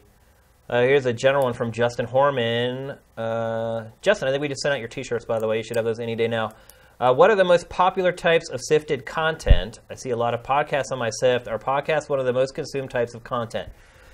The most consumed type of content on Sifted is video game trailers. And this shouldn't be a surprise because it's also the most prevalent content type in the industry. So just for raw numbers, it's undoubtedly trailers.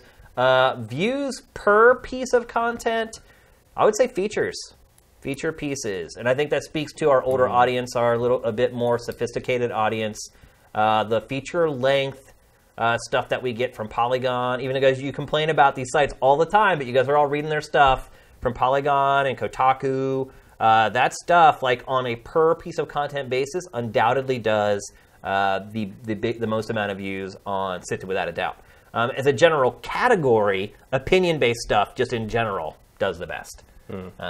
You guys want people's takes, different perspectives, and I totally get that. But yeah, those are the most popular pieces of content on the site. Stand user passes on a message from McWomble, who had to leave the stream, asking, how does it feel to be the second best Sifted fantasy football player? Well, I would completely disagree with that assertion. He beat me in one game, in one season. I've been playing fantasy football for 20 years now, it's been. This year is my 20th year of playing fantasy football. And next year your team can drink. Yeah, exactly.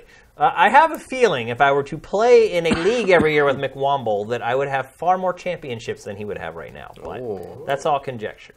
And there is a lot of luck in fantasy football. But I will say this. Every league I'm in, I am either the person who's won the most championships or I'm tied with somebody else for the most championships. And I have been in one league for 20 years and another one for 15 and another one for 11. So, Well, actually, not true in Sifted because we only had one season and there's only been one winner. So in this case, there is one league where there is, and it's him. He's the only owner who's beaten me in any league I've been in. So there you go. Say nothing of the games league. Yeah, exactly. Thank God that's not fantasy football. I got to come up with what I'm going to make you do at the end of the year. I thought about having a day where we just play fighting games all day and I just beat you repeatedly. That could work. I'd actually have fun. I mean, I like playing fighting games. Even if I lose, I have fun playing. We could pull out some really weird ones. Yeah. Like, I don't know what I'm doing in either. War Gods. Oh, yeah, War God. A whole Nintendo 64 hour. Yeah, because all the fighting games on N64 were terrible. Every last one of them. And I have all of them because I kept them in the collection. Yeah, there you go. That's what a good did point. I say? That's a good point. Got them for like $4. J-Reed Vic 7, with a powerful spec being introduced to the console market in the fall with Xbox One X, will we see better optimization for games going forward because the closed platform threshold is being raised on console and PC? You always ask tough questions, man. It's good. It makes me think.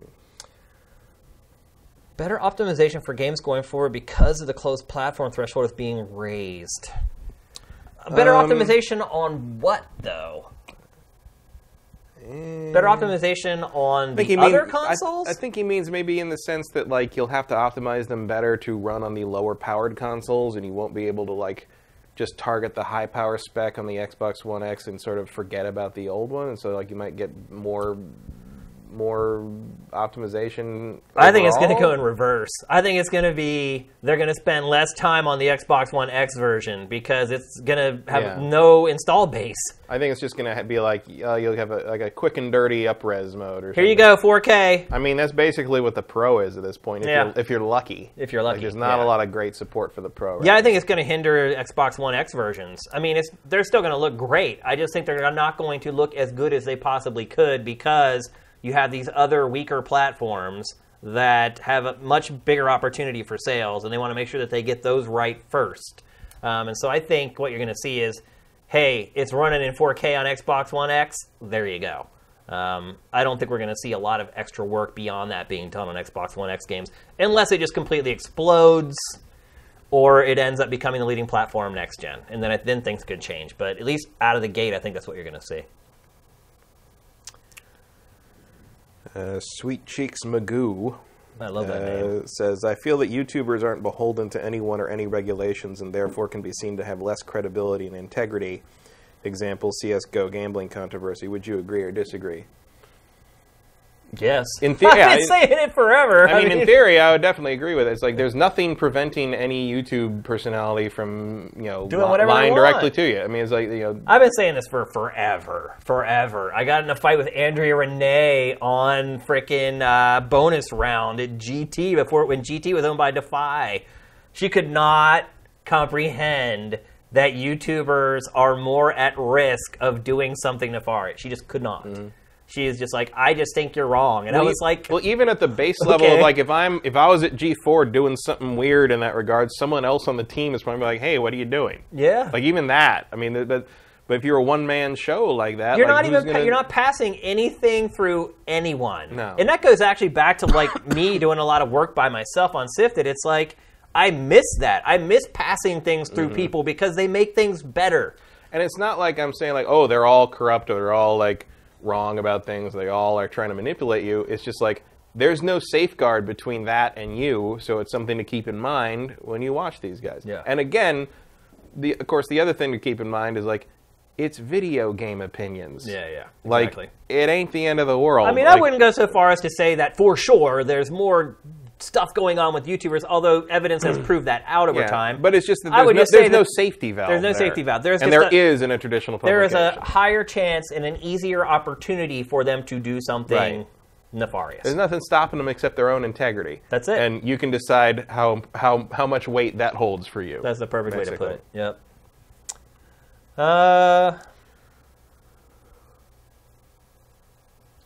What Castlevania-like game would you recommend? From Joaquim Dragoon. Castlevania-like? Yeah. Not Castlevania? Because if you want Castlevania, just go buy it. Go play Something of the Night. Dead Cells? I guess Dead Cells, yeah.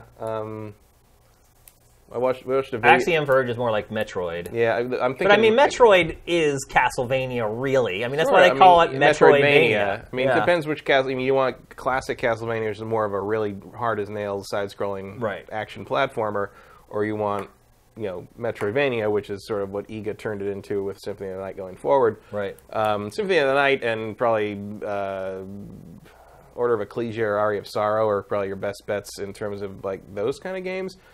There was another. What was it? The Honest Trailers Castlevania that came out last week or the week before this week. It was this week, yeah. They showed a bunch of like indie games that like at the end, and one of them was this.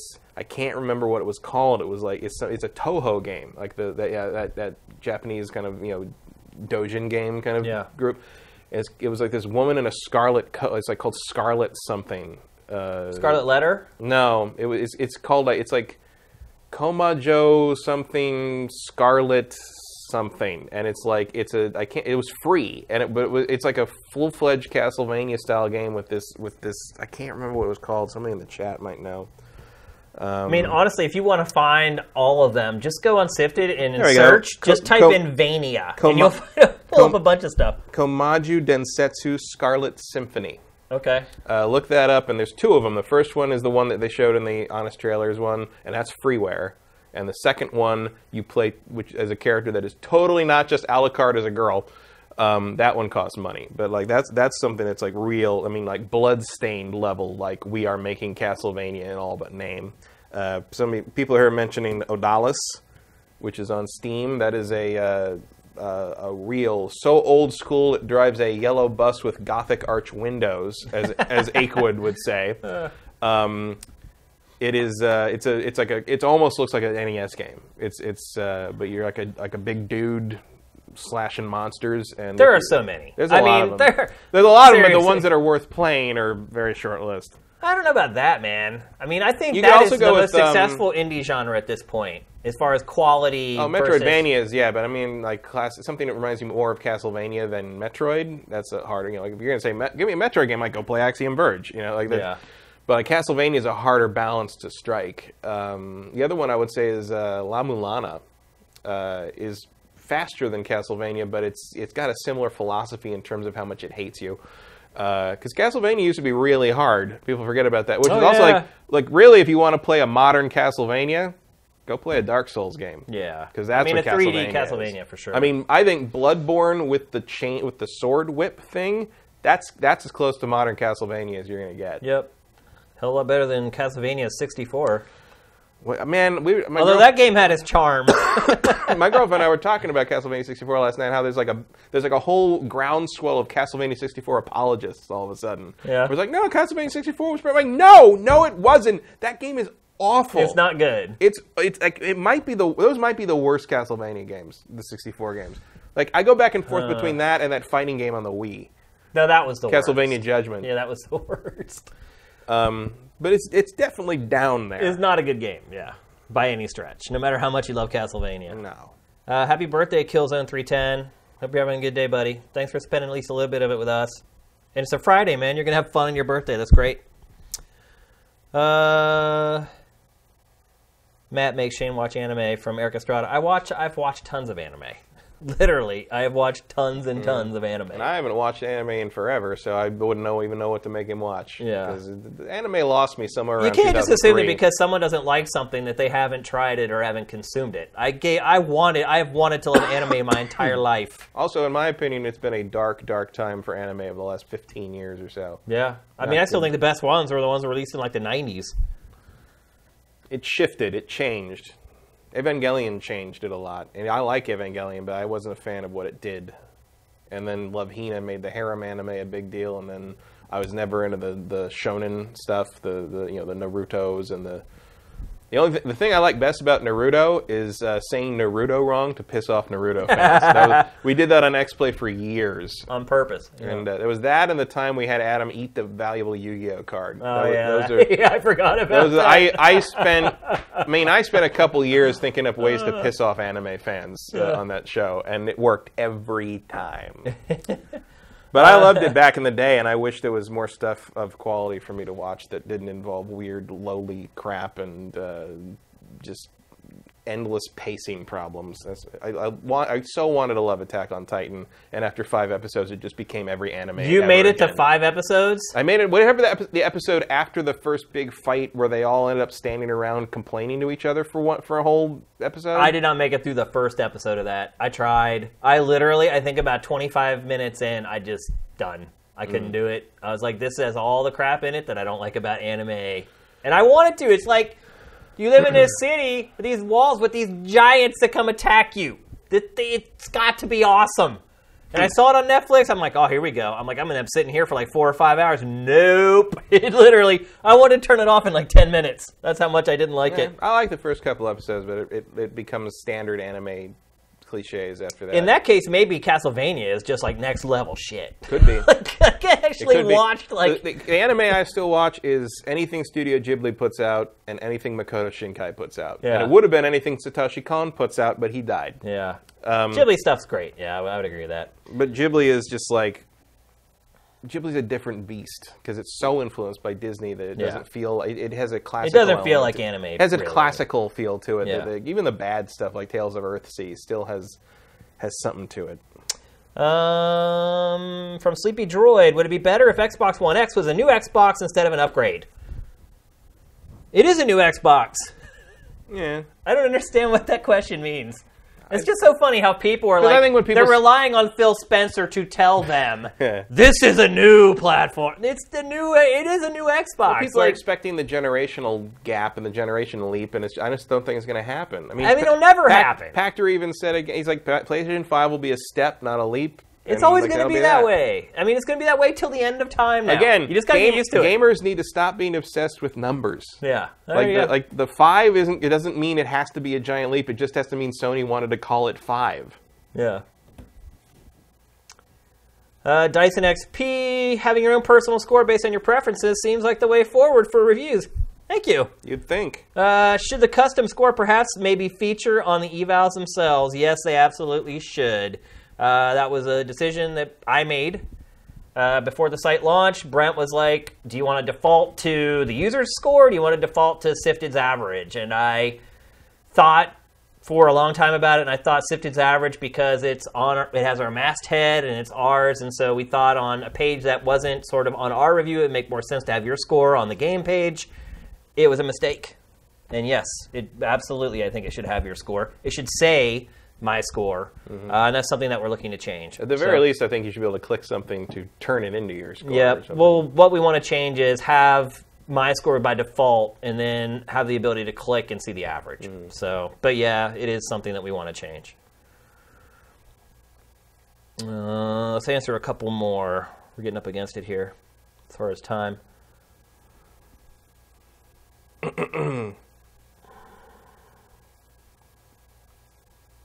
Drunken Elvis, did either of you guys grab a mini SNES? I was lucky enough to grab one. They haven't even got on sale here yet. Yeah, there's nothing gone up yet. They've sold out everywhere else. We haven't even been able to buy them yet here. No, I don't expect to get one, really. I'm going to try. I'll try. Like, I have alerts set up. I'm going to try, but I do not expect to succeed. Yeah, you're probably right. You know, I would love to get one, but at the same time, it's like I have everything on it in cartridge form. I mean, I could play it. Yeah. It's not for me about playing the games on it. It's just like you have. I just want it. I mean, I do want to play Star Fox 2. Yeah, I guess you're right. That's crazy. You look at but I think that ROM's out there already, though. Yeah, but it's just like you look at the schedule now, and it's like you see the list of things that are coming out, and somewhere in there there's SNES. Yeah. On the list, I'm just like, that's crazy. Yeah. Super Nintendo games coming out in 2017. It is. But yeah, they haven't gone on sale in the U.S. yet, so we can't even try to buy one yet. Jay Reed, they might have gone on sale while we were here. We missed them all. Been over. It's absolutely true. Yeah. I mean, you would miss them if something like that happened. Yabaka PC, did you guys play Hollow Knight? I have not played Hollow Knight. Have you? I got Hollow Knight in the Steam sale, but the Steam sale was happening while I was out of town, so I have not really caught up on everything I bought yet. Maybe next week we can talk about it then. J Reed Vic7 asks you, being in sort of a Netflix-like position where you have access to a lot of people's preferences, tastes, and consumption patterns in regards to games, what are some interesting things you've learned? Oh boy, man, I could talk about that for hours. I think what struck me the most is how people are willing to read a headline, and that's good enough.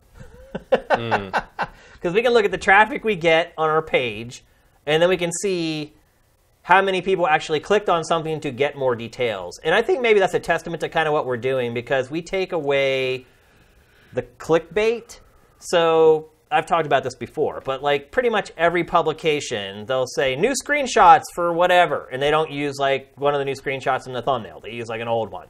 They'll say things like price for Xbox One X announced, and then they won't put the price in the headline, and we'll put the price in the description. Stuff like that. Like we make it so you don't have to do a lot of clicking.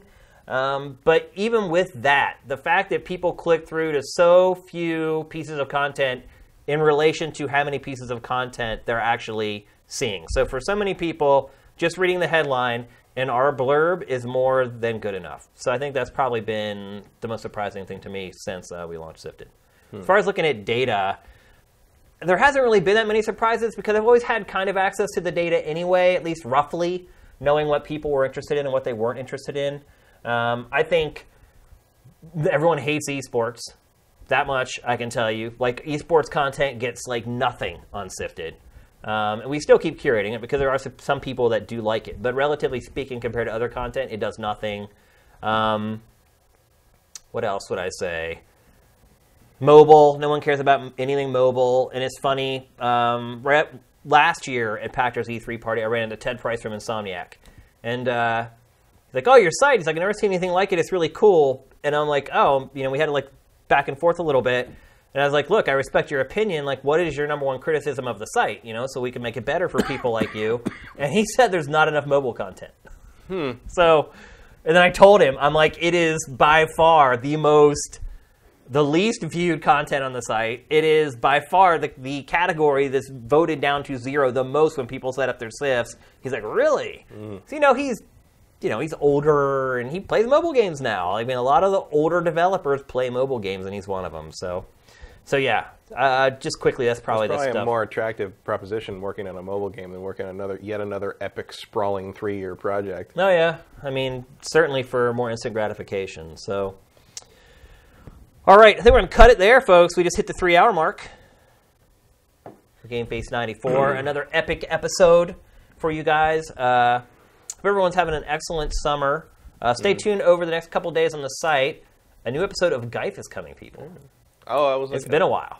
I was going to point out, I think I said this in the comments, but watching the show while I was gone, when you have guests on, you have to raise this chair. Oh, no, I know. Or you look like a giant next to them because I have a long torso, so like we're the same height roughly. Yeah. But I look way taller than you if we're sitting in equal chairs. I think I may actually even be like a little bit taller than you. Maybe. But your torso is like an extra foot longer than mine. Tiny, stumpy little legs. Yeah, and, it's crazy.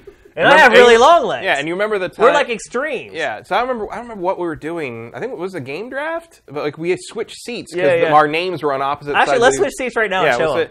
Because like we had to switch chairs because I looked gigantic next to you. Hopefully the cord reaches here. It'll make it.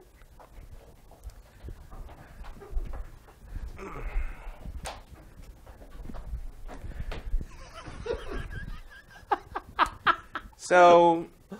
Yeah, so this is basically what it looked like when, like, Brent and Brendan were on. It was like this tiny little man speaking to Shane the Giant. Hi. That's funny.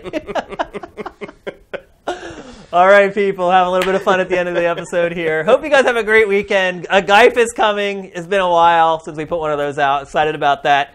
We launched a new show this week. We've launched like 3 new shows in the last 3 weeks. I hope you guys like them. We're working hard here. So, everyone have a great weekend. GameFace is up and out.